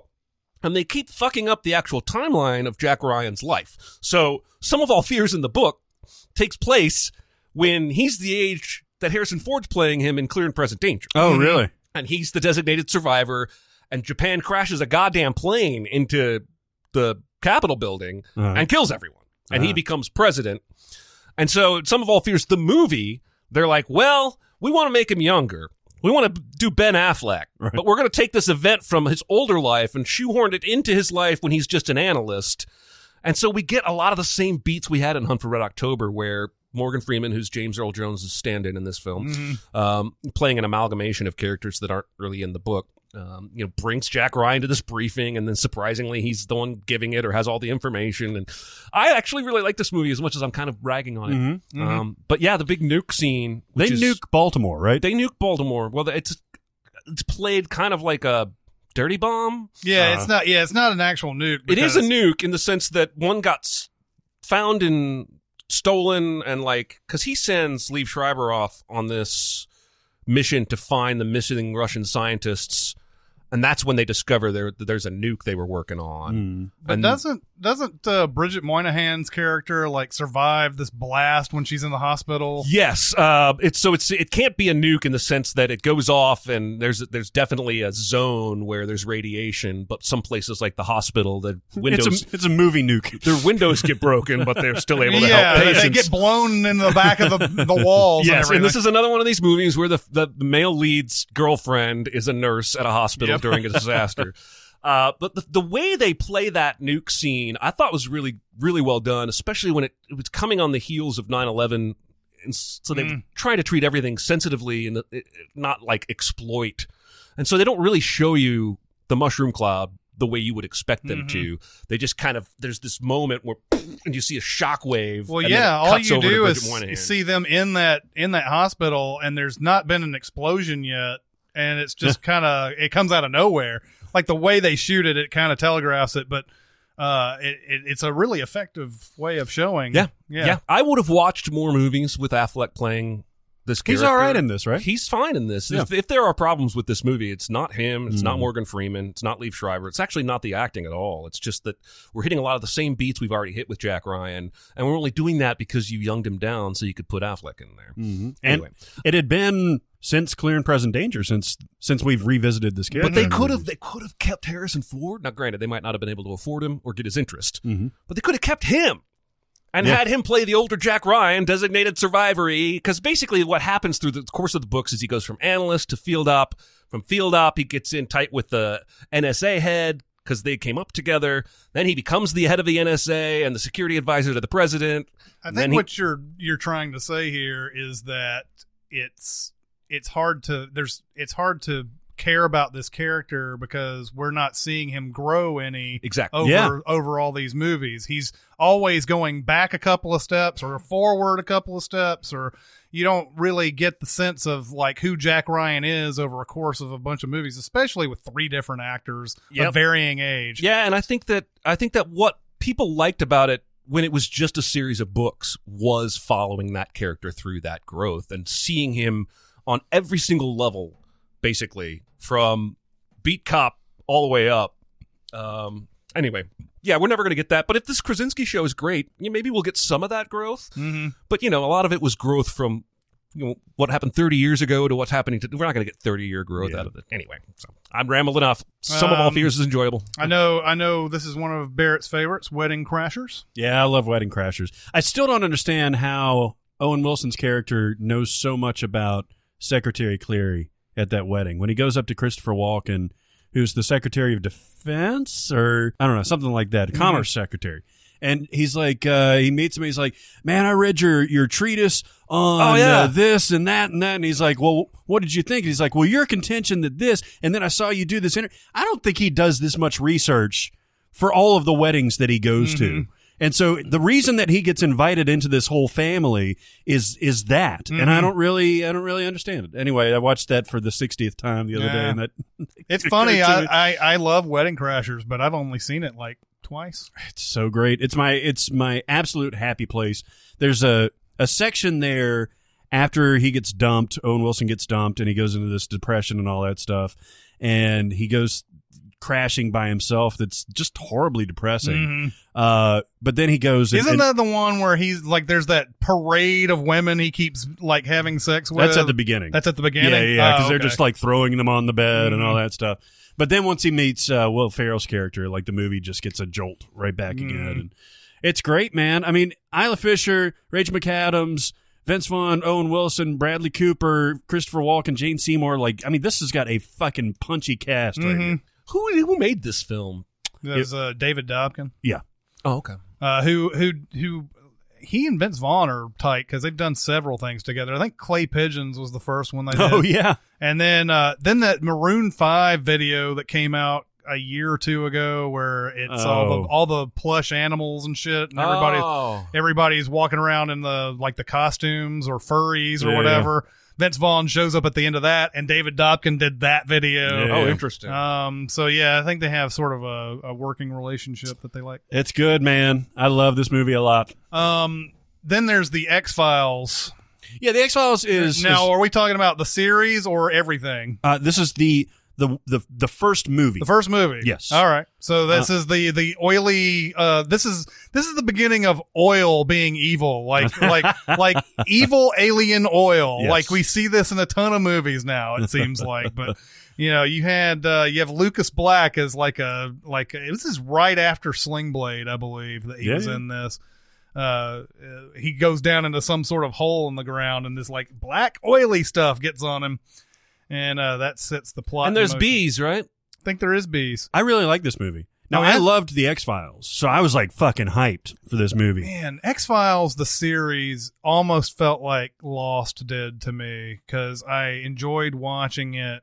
And then it just never could decide what it wanted to be. Like, never decided what the overall story's answer was. Yeah. Like if they had just gone with one direction, it would have been fine. And then it's like, okay, there's fucking aliens. Yeah, the aliens kidnapped Fox's kid or Fox's brother or whatever when he was younger. Yeah, that happened. Was that what? It was a sister.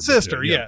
All that happened. This is there's a conspiracy to hide it. Right. And then just say that and go on. Yeah, if they had done what Lost did, and obviously Lost didn't do it perfectly, but set an end date for this series, Breaking Bad did it, all that stuff, then it really would have benefited the legacy because you started getting all this real world stuff, contract disputes, and David Duchovny wanting a movie career, and then Robert Patrick coming in, and then have Duchovny coming back for the last episode when everybody had checked out. If you put a hard stop on this right around the movie or a couple years afterwards, you've got a story, you've got a narrative that you can stick to. But you're absolutely right. It meandered all over the place. And, I know there's probably some X-Files fans out there who are like, they did explain it. They did. Well, if anything, they over-explained shit. Yeah, kind of. Yeah. I mean, it's... I just never felt like they had the satisfactory explanation in their head the entire time. They kept adding things to it that was...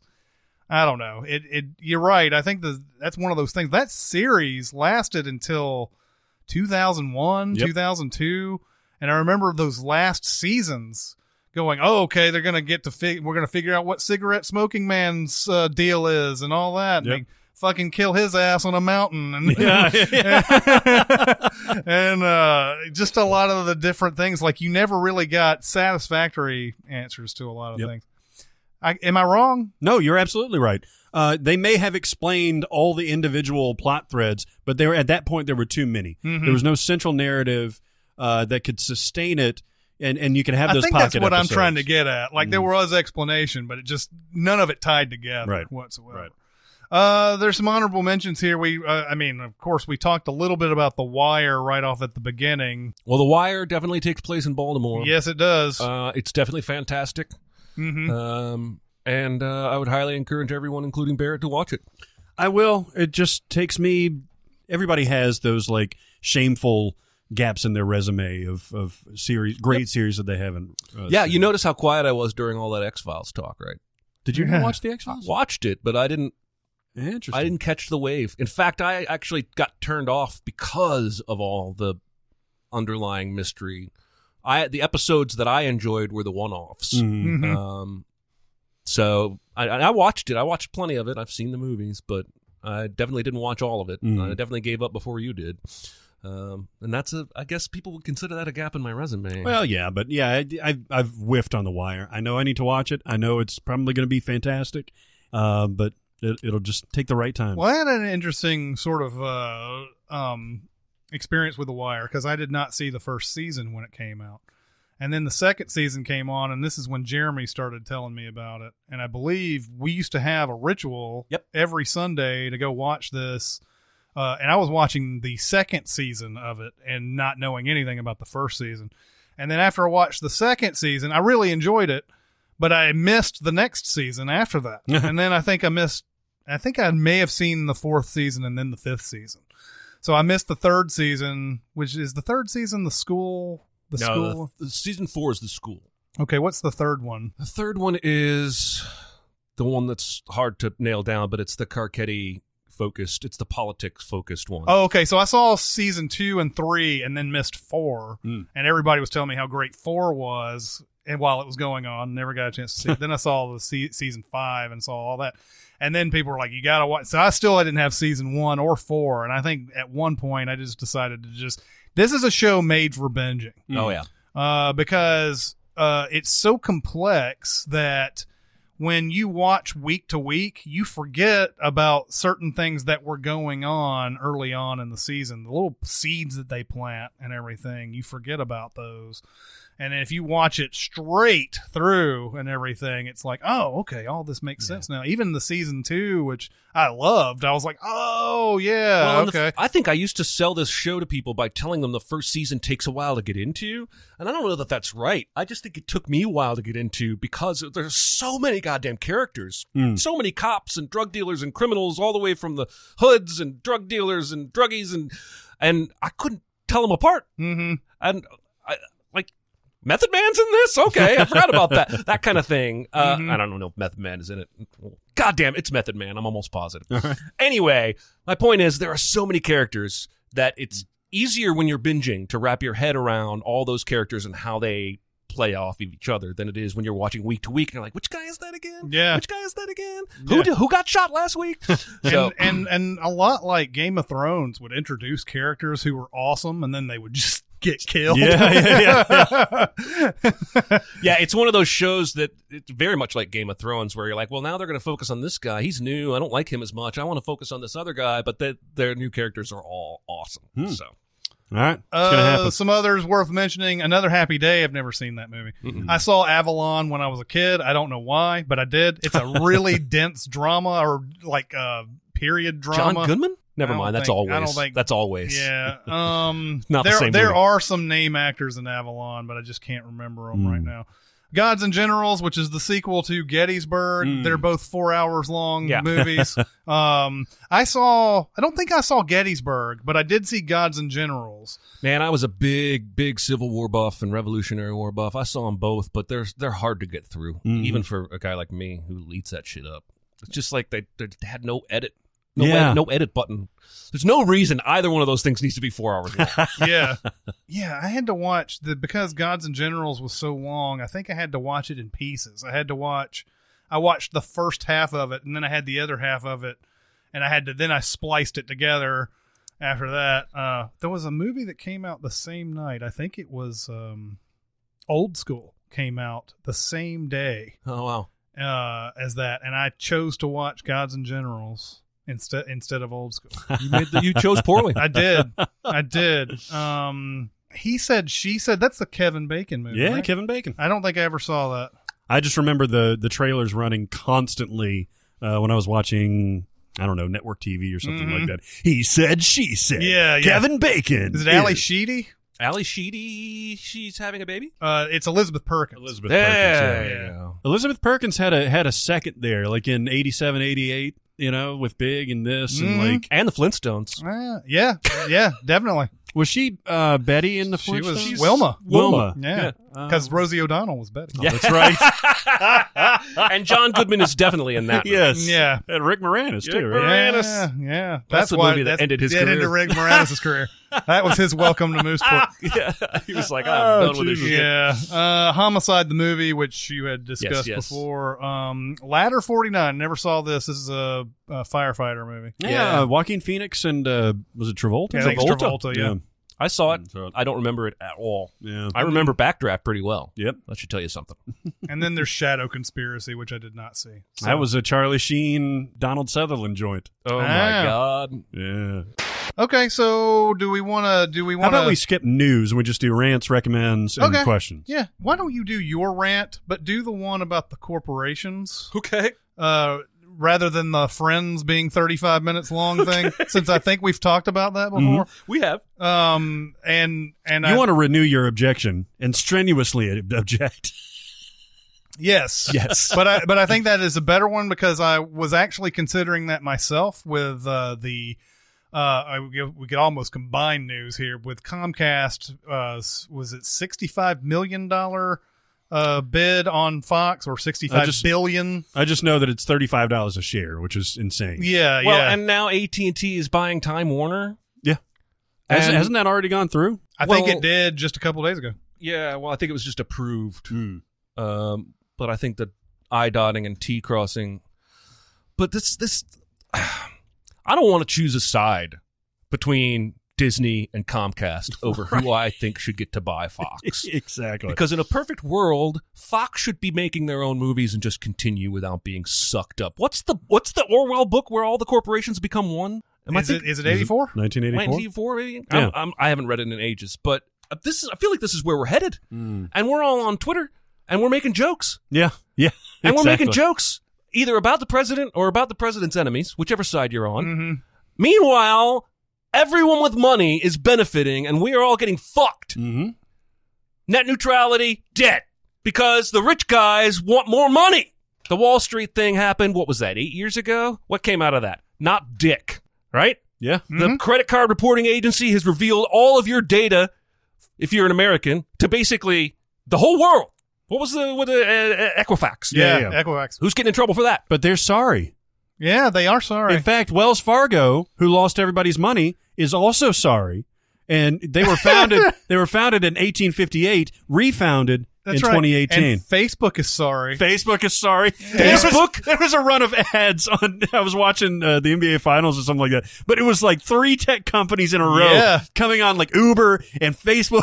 Yeah, like Wells Fargo. They're like, "We're sorry." It's like the South Park where there's the massive Exxon oil spill, or it was the one. Remember, it was the I guess it was the rig that blew up in the ocean or The whatever. Deepwater Horizon? Yeah.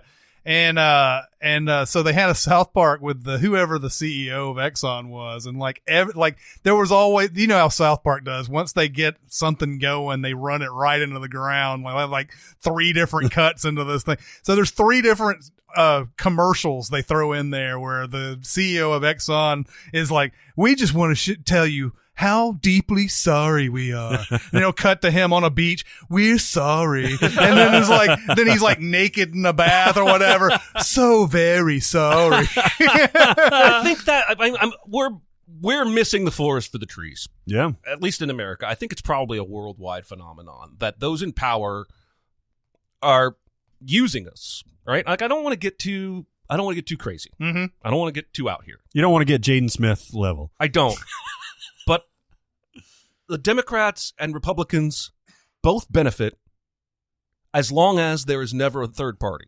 Even if they lose an election or lose control of the Senate, they're going to get it back eventually because there's only 2 choices. And they're all getting paid left and right by one company or another, right? So maybe Trump's taking money from the NRA, and so Barack Obama never did. You don't think Barack Obama took money from somebody? It's interesting too, though, what you're saying about the two parties and everything. I think it's been shown that we just can't have a third party. Part of the reason, though, is that the media refuses to allow us to have a third party, and because the two parties in power refuse to let the third party participate in all the debates and get all the same kind of funding and whatnot. So they're basically cutting it off at the pass every time somebody tries to do a third party. That's true, but I'm going to refer to a CGP Grey video that I saw where he talked about how even if you were to get a thriving third party, it's tough to it's still tough to end up without having two parties because we're kind of black and white minded. Yeah, and that's the problem, right? Like, if you hate Trump, eventually he's going to be out of office. Eventually another Democrat will win. It'll probably be a celebrity. I think the days of politicians running for office exclusively are done. We're going to get an Oprah or a Dwayne Johnson or somebody, Justin Bieber, somebody's Tom going to Hanks. run. Mm-hmm. Clooney wouldn't surprise me if he tried it at some point. It's just a pendulum swinging back and forth, and people who are legitimately poor are just getting poor.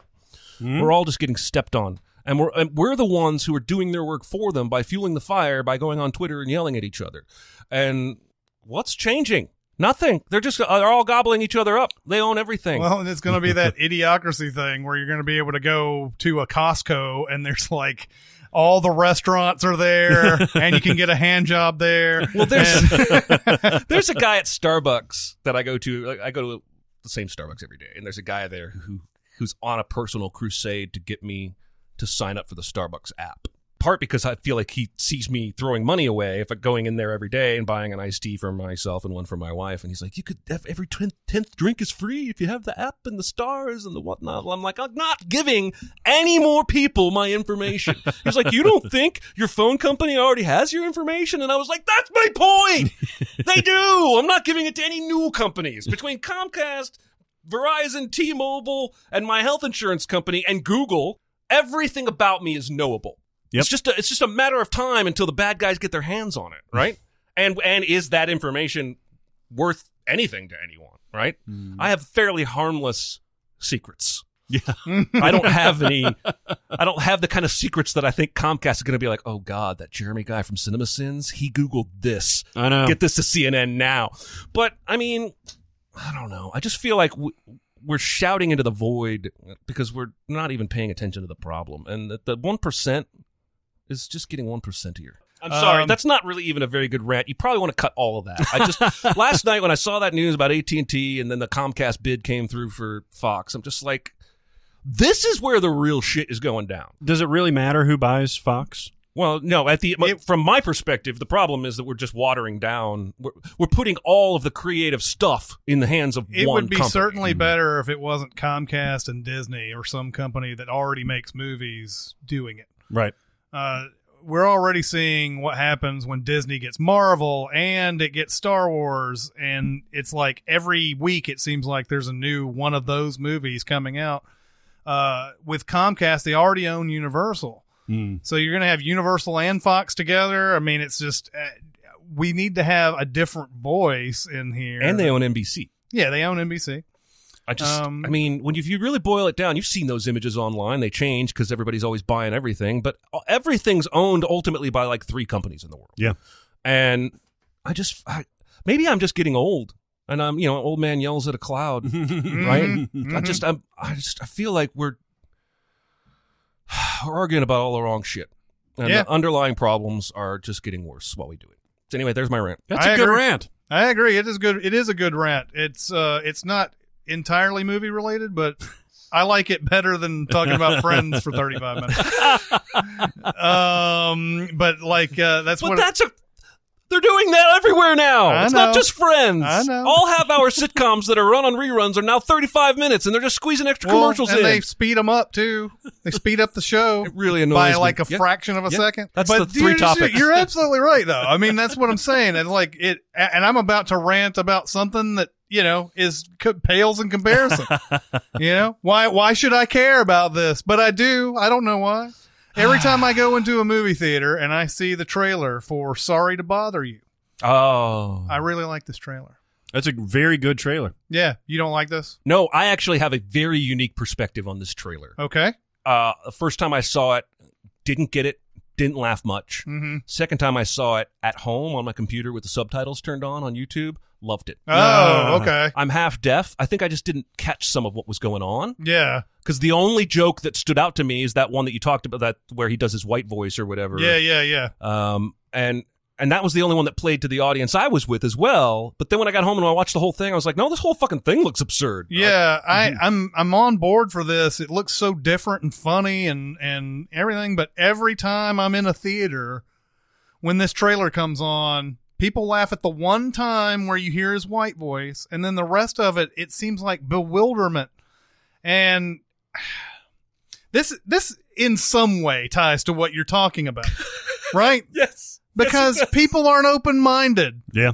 And they see something weird and like just a little bit off, and it's like, no, I don't want that in my life. I don't want any of this new stuff in my life. Yeah.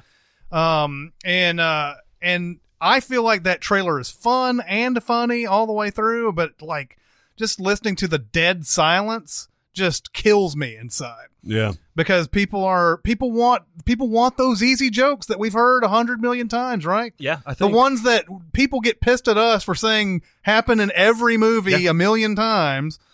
This is not doing that. And finally, we've got something different. Now, who knows? It may suck. That movie may suck for all I know, but I'm going to be there. Now, when does it Yeah. come out? I think it's in the next couple of weeks, maybe And July. Who's the filmmaker? The actor's the guy from Atlanta, right? Yeah, Lakeith Stanfield is in it, and Tessa Thompson, and of course Tessa Thompson's in everything. She is. How did that happen? I don't know, but I'm glad that they've made that choice. Yeah, I don't disagree with the choice, but she went from nowhere to everywhere like that. Yeah. So Boots Riley wrote and directed it. I feel like it's like a up-and-comer or like a first-time director. Yeah, or he's done a lot of soundtracks, and he's done a lot of like scores. And like stuff. somebody who might have a unique voice. Yeah, a exactly. unique approach to filmmaking. Yeah. The other thing about that trailer is that they muddied it up by putting all the reviews on there. Yeah. Which is distracting. And actually, when we were watching the trailer before Deadpool with Leonard and Jesse Moulton, he looked over and he was like, people complain about criticism, but then you put all that stuff up there during the trailer to validate the movie. Yeah. And I'm like, I mean, does that really make me want to see it anymore? I guess it's like, you probably haven't heard of this, so other people like it, so you're fine. Well, that's what they're doing, right? Because I think their fear is that, because this was a festival darling, and I'm guessing some studio swooped in, bought it, and now they're going to roll it out for distribution, and they maybe don't have the faith in it they should. Yeah. Maybe they just know America is stupid. And so when you get that kind of shit on a trailer, especially a theatrical trailer, like television commercials I'm used to seeing, like critic quips and whatnot, or Rotten Tomatoes scores. But when you get it in a theatrical trailer, they're concerned about drawing in the audience, right? And maybe it's just a hard film to boil down to a 2-minute trailer. There's even a scene in there that I don't even quite know what's going on. There's several scenes like that in the trailer, but Armie Hammer gives him a note that says, "I'm giving you $100 million," which I'm assuming is like an indecent proposal type of thing. And he's like, "Cash!" And he's like, Armie Hammer, "Cash!" And it always makes me laugh to see that. I don't know what it is. Like, I feel like the same sort of deal is going on with this movie Hereditary, by the way. And if we get to that, I'll talk about that as well. But there's just an opposition to anything new or different or change or anything like that. And I encounter this daily. Like, if you say, "Hey, let's try this for one fucking time," people go, "Oh, that's just not going to work." How do you know? Yeah. How do you know it's not going to work? What, could we try it once and then say, "Oh yeah, bad idea" afterwards? Man, you're basically describing my sex life right now. Oh yeah, yeah, exactly. Can we try at You- least once? You always use the knuckle. You use the knuckle, right? He goes with the swirl. It's so obvious. That's right. That was a counterclockwise swirl. I got a short and sweet rant about Twitter accounts and brands. And it's fucking annoying because IHOP had this whole rebranding thing stunt. Dumbest thing ever. Yeah, it is dumb. It's IHOB because they wanted to focus on burgers. So they put the B at the end. Do whatever you want to, IHOP. It's stupid, but do whatever you want to. And then now it's not just people ridiculing you. It's fucking brands ridiculing you. So Wendy's gets on there and they say something quippy about how, well, I guess we're not real worried about them taking over burgers when pancakes are too hard. Oh! Yeah, the whole internet acted like that was the burniest burn. Fuck you, Wendy's. I actually have almost tweeted this a bunch in the last 2 weeks, so I'm glad this is your topic, because once a brand gets too good at Twitter, I start trusting it less. Yeah. Like, I am personally, I don't speak for everybody, I'm less likely to go to IHOP or Wendy's now after all this, because you're both annoying. I mean, Burger King's getting on there and like fucking moon pies. Basically moon pies. Moon pie. Like Netflix and like, okay, I know you're trying to appeal to like a younger, hipper audience, and you got some 22-year-old on your Twitter account that's running shit, and you're poning brands and stuff like that. I don't fucking give a shit, and I certainly don't think it deserves the amount of attention that it gets on Twitter. And like, oh, Wendy's eviscerated IHOP.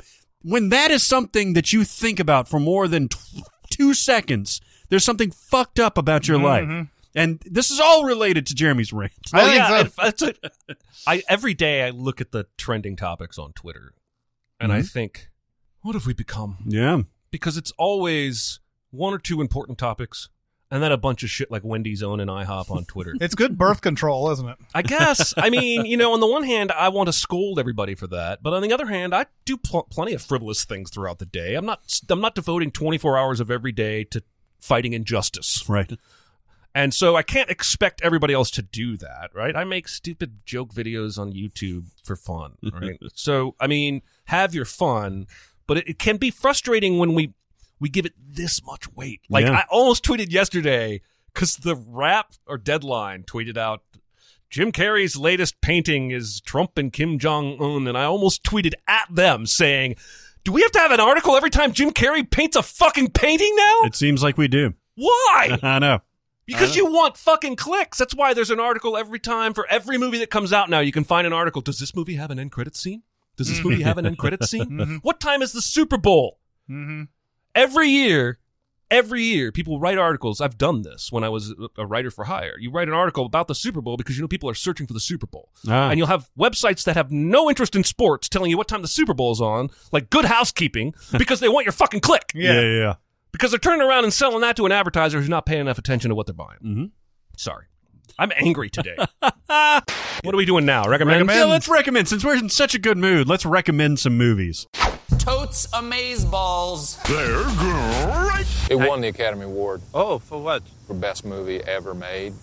I've got a good one. I've got a good, like, evergreen classic thing that also was a hole in my resume until last night, actually. It's Butch Cassidy and the Sundance Kid. Yeah, good one. 1969, Robert Redford, Paul Newman. This is George Roy Hill who directed this? Yes. Yeah. This movie is freaking amazing, and it stands as amazing. Now, you know how when you watch 2001 now, it was 1968, it still seems as glorious and innovative and everything as it was then. Now, obviously, this is not on that level, but it is an absolute masterpiece. What are we talking about? Butch Cassidy and the Sundance Kid. Oh, yeah, it's fantastic. If you want to know what sex symbols were a generation ago, or a generation or two ago, it's Paul Newman and Robert Redford together. This is Robert Redford when he was fairly young. This is younger than The Sting, actually. That was 73. Same crew. Yeah, on that one. exactly. And Newman is just so goddamn charismatic. I mean, his whole thing is that he never fires a shot. He's never killed anybody. But he can talk his way out of situations, and he's so charismatic. And Robert Redford is so fucking cool. And the scenery in Wyoming is right up your alley, Jeremy. Yeah. And like it's just gorgeous, and I would highly recommend it. I know it's an old classic, and people don't like watching old classic movies and all that stuff, but it is totally worth your time. It's fantastic. Sounds awesome. Yeah. Good call. I don't really have a full recommend. My recommend comes with a warning. Okay. My wife and I've told you this before, we're into this thing now where we try and find a new stand-up comedy special on Netflix and watch it together after we make a meal, kind of like a in-home date kind of a thing. Nice. Those are perfect because most stand-up comedy specials are an hour long, so it's not as big a commitment as like a movie. And stand-up comedy is the kind of thing where you can be pretty average at it and still get a laugh out of it. Mm-hmm. You have to be pretty bad for me to have a bad time. So we watched the new special from Tig Notaro. Mhm. Uh-huh. I don't know if I'm pronouncing that I think right. that's right. Have you guys seen this, either one of you? I haven't. I haven't seen this one. I've seen her before, and she's hilarious. She is, and she is actually the more you research her, the more amazed you'll be that she can even be funny. Yeah. Because she's been dealt some of the shittiest hands in life. The new special is called Happy to Be Here. And it's for 40 minutes. It's great. My wife and I are already quoting this on the regular and working some of her lines into our life. And she's just got a very fun delivery. Kind of almost, I'm accidentally funny. Sorry. Kind of a casual delivery. But then at the end of this special, the reason I have to give you a warning is that at the end of this special, she makes a joke where she's like, ladies and gentlemen, the Indigo Girls. And she backs off stage and the crowd erupts and nobody comes out. And she walks back up on stage. She's like, you guys actually fell for that. And she rambles. She drags this out for 20 minutes, doing this over and over. The same joke. Huh. No, of course I couldn't get the... Ladies and gentlemen, the Indigo Girls. And backs off stage. Nobody comes out. And then eventually they do come out and play a song. And by that point, you've burned all my goodwill. Like, Yeah. I turned to my wife very early on in this thing, and I was like, because she made a joke earlier about Ellen DeGeneres and being at Ellen's birthday party or something. Of course, Ellen's a producer of this show. They're good friends. But I turned to my wife after the second Indigo Girls false announcement and said, they're either coming out for real or Ellen DeGeneres is coming out for real, and this is a bait and switch. But there's no way no one's coming out because she's already just doing it twice. She's already devoted, and then she just kept going and going. And it turns out she saw the Indigo Girls in concert in the same building she's recording this comedy special. This is a big deal for her, and I get that.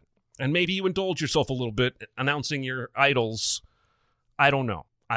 But to just average viewer guy out there, It sounds a lot like what happens in Deadpool 2, like a premise dragged out. Well, and it kind of turns her from a stand-up comic into Andy Kaufman. Yeah. And when you're doing that, you're enjoying the joke more than anyone else is. And so it kind of left a bad taste in my mouth. And I like the Indigo Girls. I just don't want to sit through 20 minutes of false starts. Yeah. I mean, just give it to me or don't. It almost made me wonder if she ran out of material. There are Maybe. some jokes that get better if you just keep doing it for a really long time, but that's very rarely the kind that work that way. I remember the Simpsons writers talking about this, where like there's a scene where Homer's falling down stairs or whatever, and it's like it's funny at first, and then like it goes on too long and it's not funny, but then it's just long enough where it's funny again as it keeps going. And I remember a Space Ghost Coast to Coast where he's like chasing after like a roach or something for the entire episode, and you're like keep wondering if the point is going to happen, and it never seems to.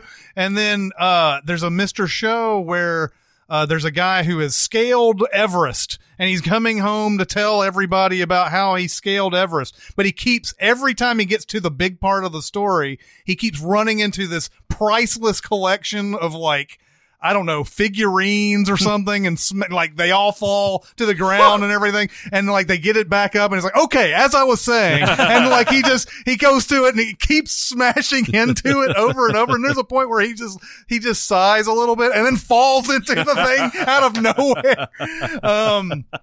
So yeah, there's some that work that way, but I think when you keep doing the like, this is gonna happen, and then you just keep pulling the rug out. That's where it really just gets, it's not funny anymore. Yeah, it's like Lucy with the football. Yeah. Anyway, so there's my Wreck of Warren, because the first 40 minutes is delightful. Cool.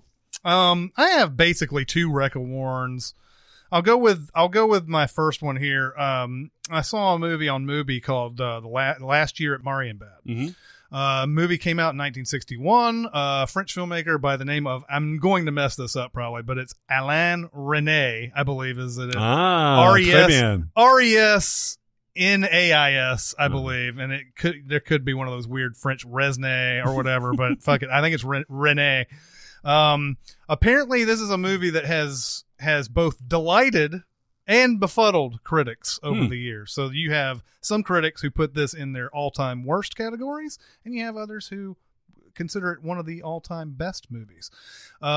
It is notable in, I guess, not really this day and age, but it is notable for somewhat inspiring The Shining. Interesting.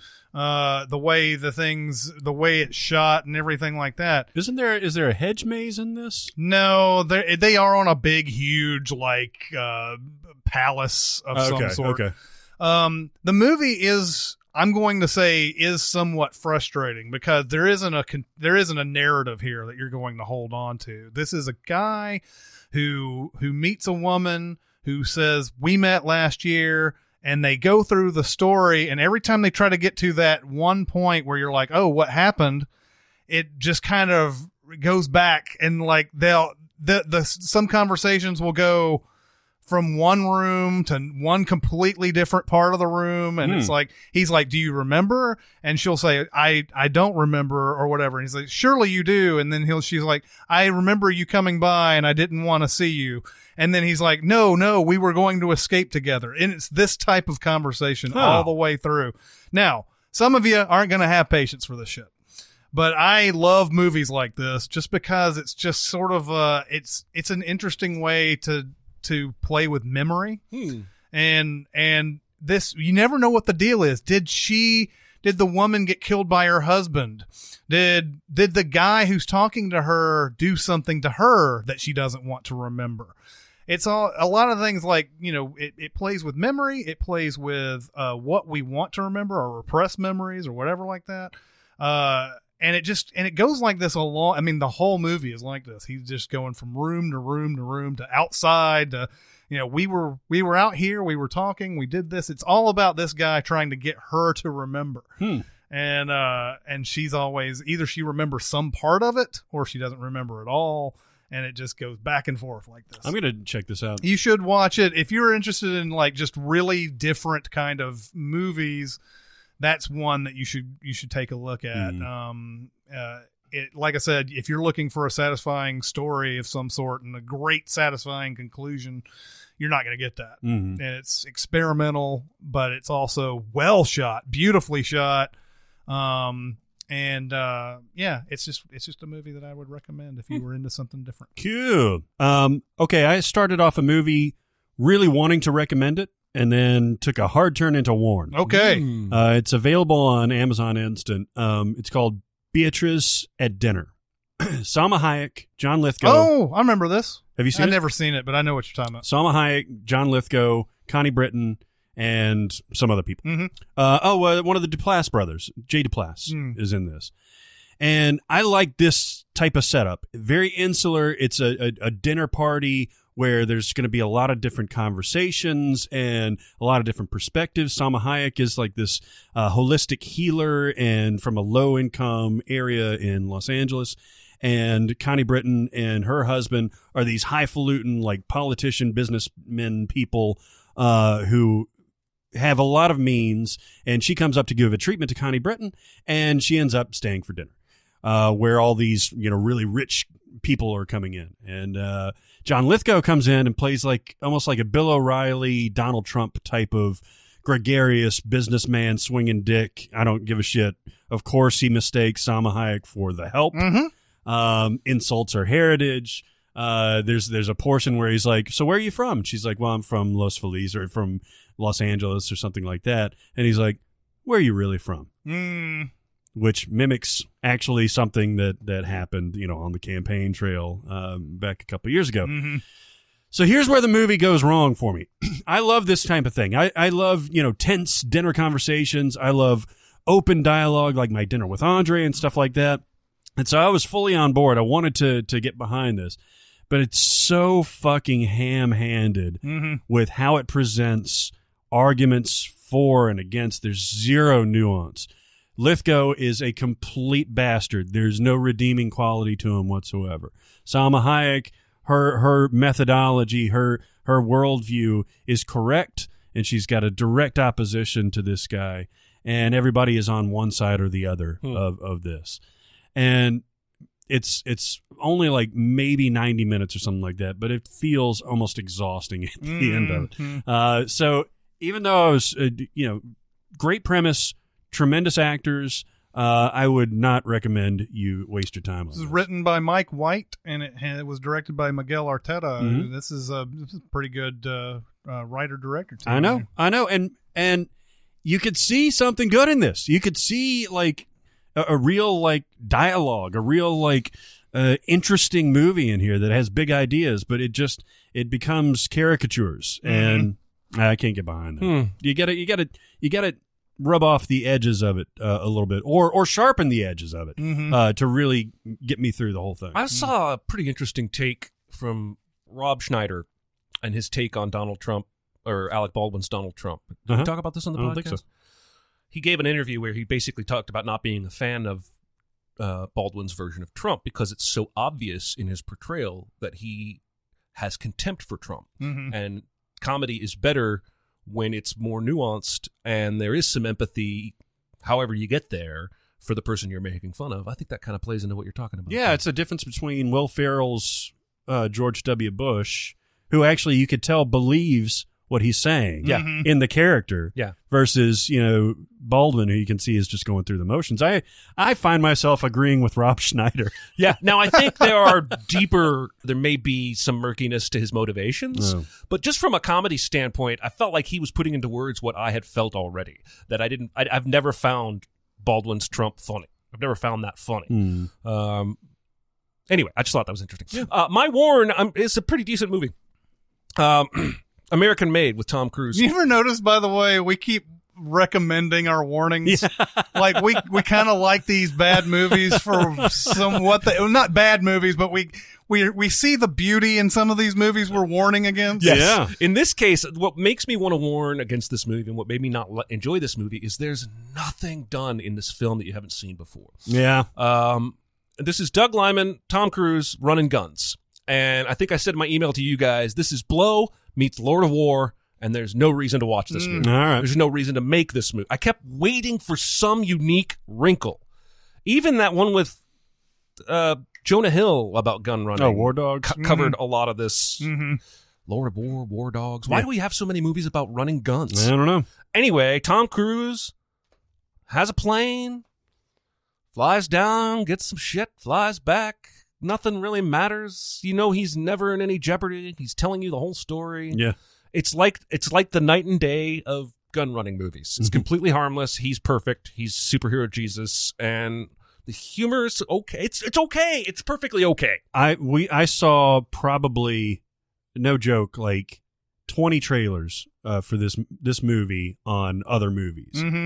Starting beginning of last year. It was on everything. And I think I said the same thing every time just from the trailer. That's not a real good thing to do. But I was like, what ground is this covering? Yeah. I've seen this movie. I don't know why. I don't really need this movie at all. I want to know what drew because we were just talking about Tom Cruise and he's got all the money in the world and maybe he needs motivation personally to make a movie. There's none of that in here. Isn't it R-rated? Isn't it like a little bit harder than his other movies? Its rating was forgettable. I don't know. Probably, yeah. There's probably some fucks in there or something. I don't know. It is R-rated.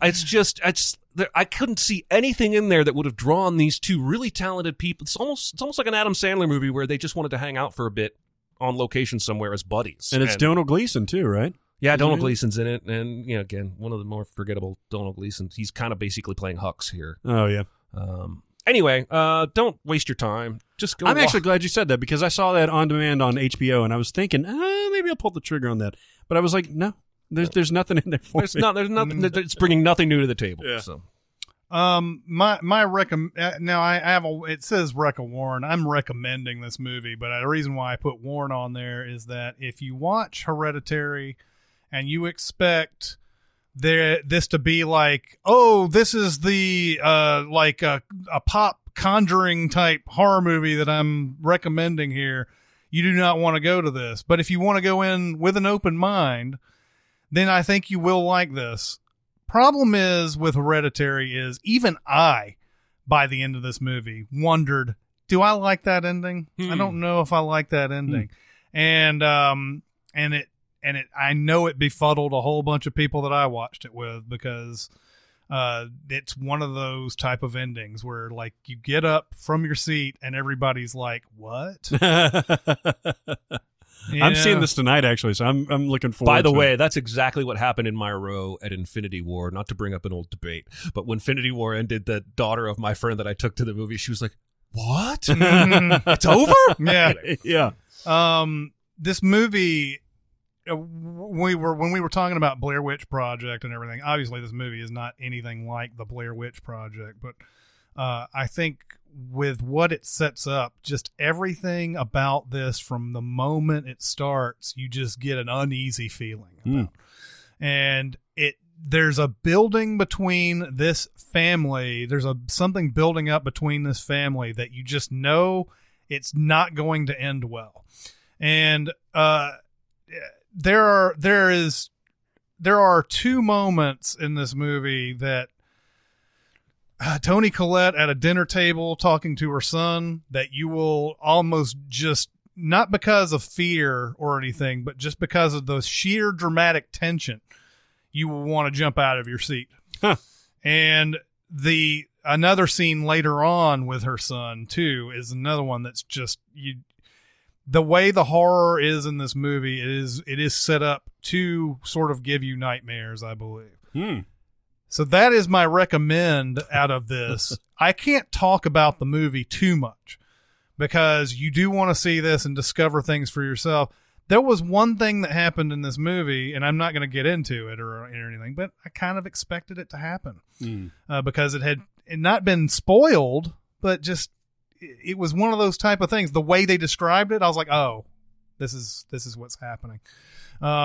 This is A24, right? A24, who did another movie that I think befuddled a lot of people last year. Another horror movie last year was We Come at Night, I believe. It Comes at Night. It Comes at Night. I did not like that movie I haven't at all. seen it. I'd be interested to, after seeing Hereditary, to compare them because that got so much love, critical love. It Comes at Night. And I just did not. Yeah, I could not get on board with that movie. Hereditary is running that the witch type of thing where critics have a 90% or so on it, and audiences are trashing it. Yeah, well, the cinema score was D+. D+ for this, which was worse than The Witch, which had a C-, I believe. This is like sort of an anti-CinemaSins horror movie because a lot of the different things that happen in this, where you're like, what the fuck, have explanations. And when I mean anti-CinemaSins, I mean pro-CinemaSins because they actually have reasons for everything that happens. And it's one of those type of things where, oh, okay, so all the reasons are building up to this. Now, whether you like this movie or not depends on whether you like the ending. And that's why I'm sort of kind of on the fence about it because I think I have to watch it a few more times before I finally give it like a letter grade of some sort. I think as far as everything leading up to it, A+. Oh, I'm looking forward to it. But if you're just going in and you're hoping to see The Conjuring, you're not going to see the movie that you want to see. All right. So there you Good go. stuff. All right. I think you sold that well. Yeah, I hope so. I hope I have actually, in your war. I have actually seen in multiple places people compare Hereditary to two specific movies, and I believe that comparison spoiled the movie for me. Oh, yeah. And I think that may be part of what you're referencing, that thing that you knew was coming. Might have been how someone described the film to you. I think it's tapping into the same thing. Yeah, and even, quite honestly, even me saying that, I don't really want to say. You know what I mean? Yeah, no, but the way it was described in the review, I knew to look for it. Right. And I knew immediately what we were going for. But anyway, yes, I recommend this movie even though it's in my warnings. The reason why it's in my warnings is if you like pop horror, you're not going to like this. If you like movies that sort of like afterwards you're like, "Oh, shit. I don't know what I feel about that." Then go watch this shit. I do like those. Yeah. Once again, no time for questions. That's all right. We'll get them next time. I mean, I don't know when we'll get to questions again. Actually, we may have to have another mailbag episode. Gonna have an interesting episode next week. All right. So no time for questions today again, of course, unfortunately. But anyway, we'll get to those at some point for sure. That'll do it for this week. Keep going to Sincast, presented by Cinema Sins on Facebook. Keep going to Twitter. Keep going to SoundCloud. You know, all these things that we railed against today. And tell us what you thought about this episode. But that'll do it for this week. It's Chris Atkins and Jeremy Scott and Barrett Share. We'll see you next time. Thanks for listening. Comment on our episodes on our SoundCloud page. Check us out on YouTube, Twitter, Facebook, and Reddit. And be sure to visit cinemasins.com.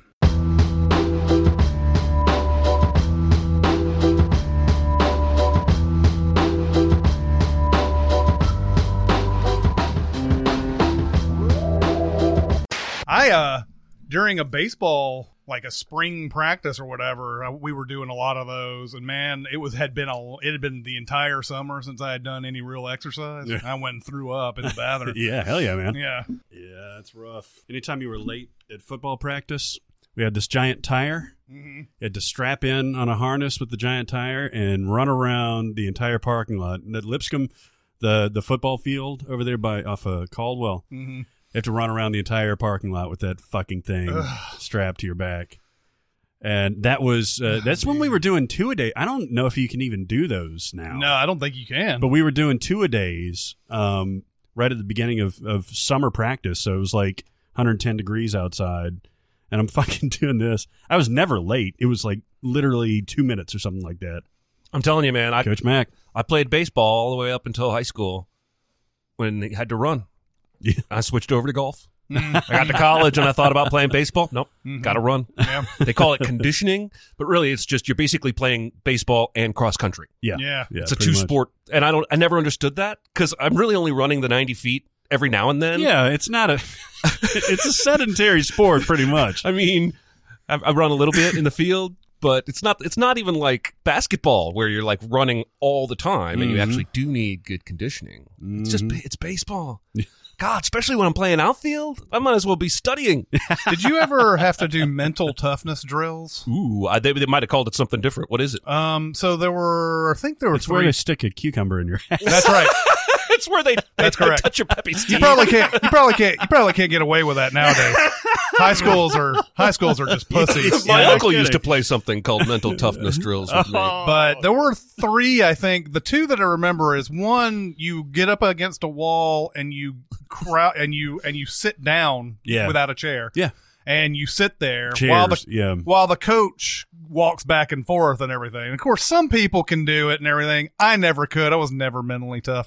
Well, it's also like all on your thighs too, so you start Yeah. like shaking and all that. Yeah. That sounds a little physical too. Well, yeah, I would sit there, you're basically just, your legs are, just imagine me without a chair, and you're just sitting there like this. And it's like, and I think he did this on purpose. He paced back and forth so that some of you could kind of like, oh God, I got to get up for a second. And then you get right back down in position when he turned around. And then there was another one where you lied down on the floor and you would lift your legs up about 6 inches. Mm-hmm.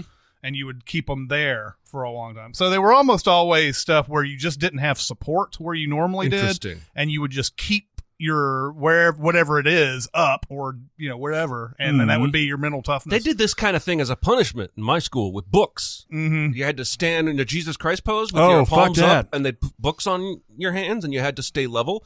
And if you dropped, the punishment got even worse. Jesus.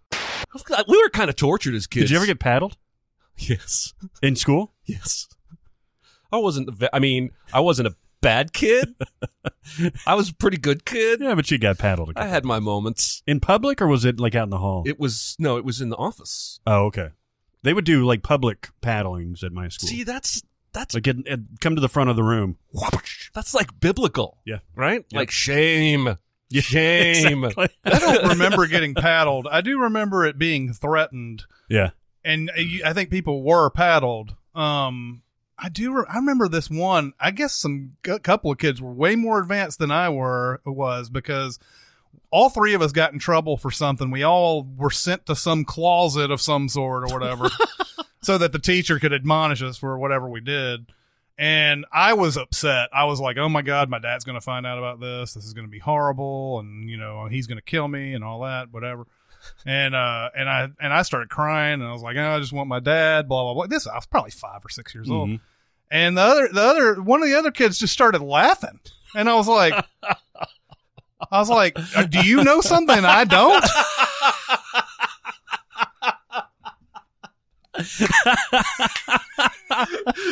Wasn't his first rodeo. Yeah. And apparently, we were just going to get a talking to. And then I thought it was going to be much worse. My American history teacher he was real obsessed with Theodore Roosevelt. So his paddle was called the Big Stick, like speak softly and carry a big stick. And it was a badge of honor to get paddled by this guy. This is like a 80-year-old man. It's all like, senile essentially. And you could cut class and then the next day you tell him, no, I was totally here, and be like, oh, okay, I guess I just didn't see you. And so, but I walked in late one time and he was like, come to front, I'm going to paddle you with the big stick. For being tardy? And I was like, no.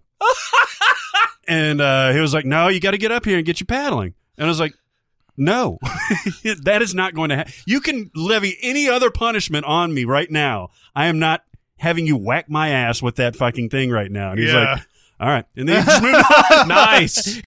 I knew a guy who said in a high school class, he took a test where he knew nothing. He knew nothing. He knew he was going to fail the test, all that. So he spent the whole time pretending that he was going to take, I guess he wrote down some answers or whatever, but at the end of class, when everybody's turning their test in, he's like, I aced that test. I know I did, like talking to the teacher as he's handing the test in or whatever. And when the teacher wasn't looking, threw the test in the trash. Oh. And so then when the teacher came back and was like, I didn't have your test here. He's like, look, you saw me put it down on the pile. That's awesome. You know that I passed that easily. And he was able to retake the test. Oh shit. That's next level shit. Yes, right it is. there. That is next Wow. level. I mean, obviously, if you're ever going to try that, handle with care. You can't just be stupid about it. No, you got to be the artful dodger with That that should shit. be like an Ocean's 11 plot.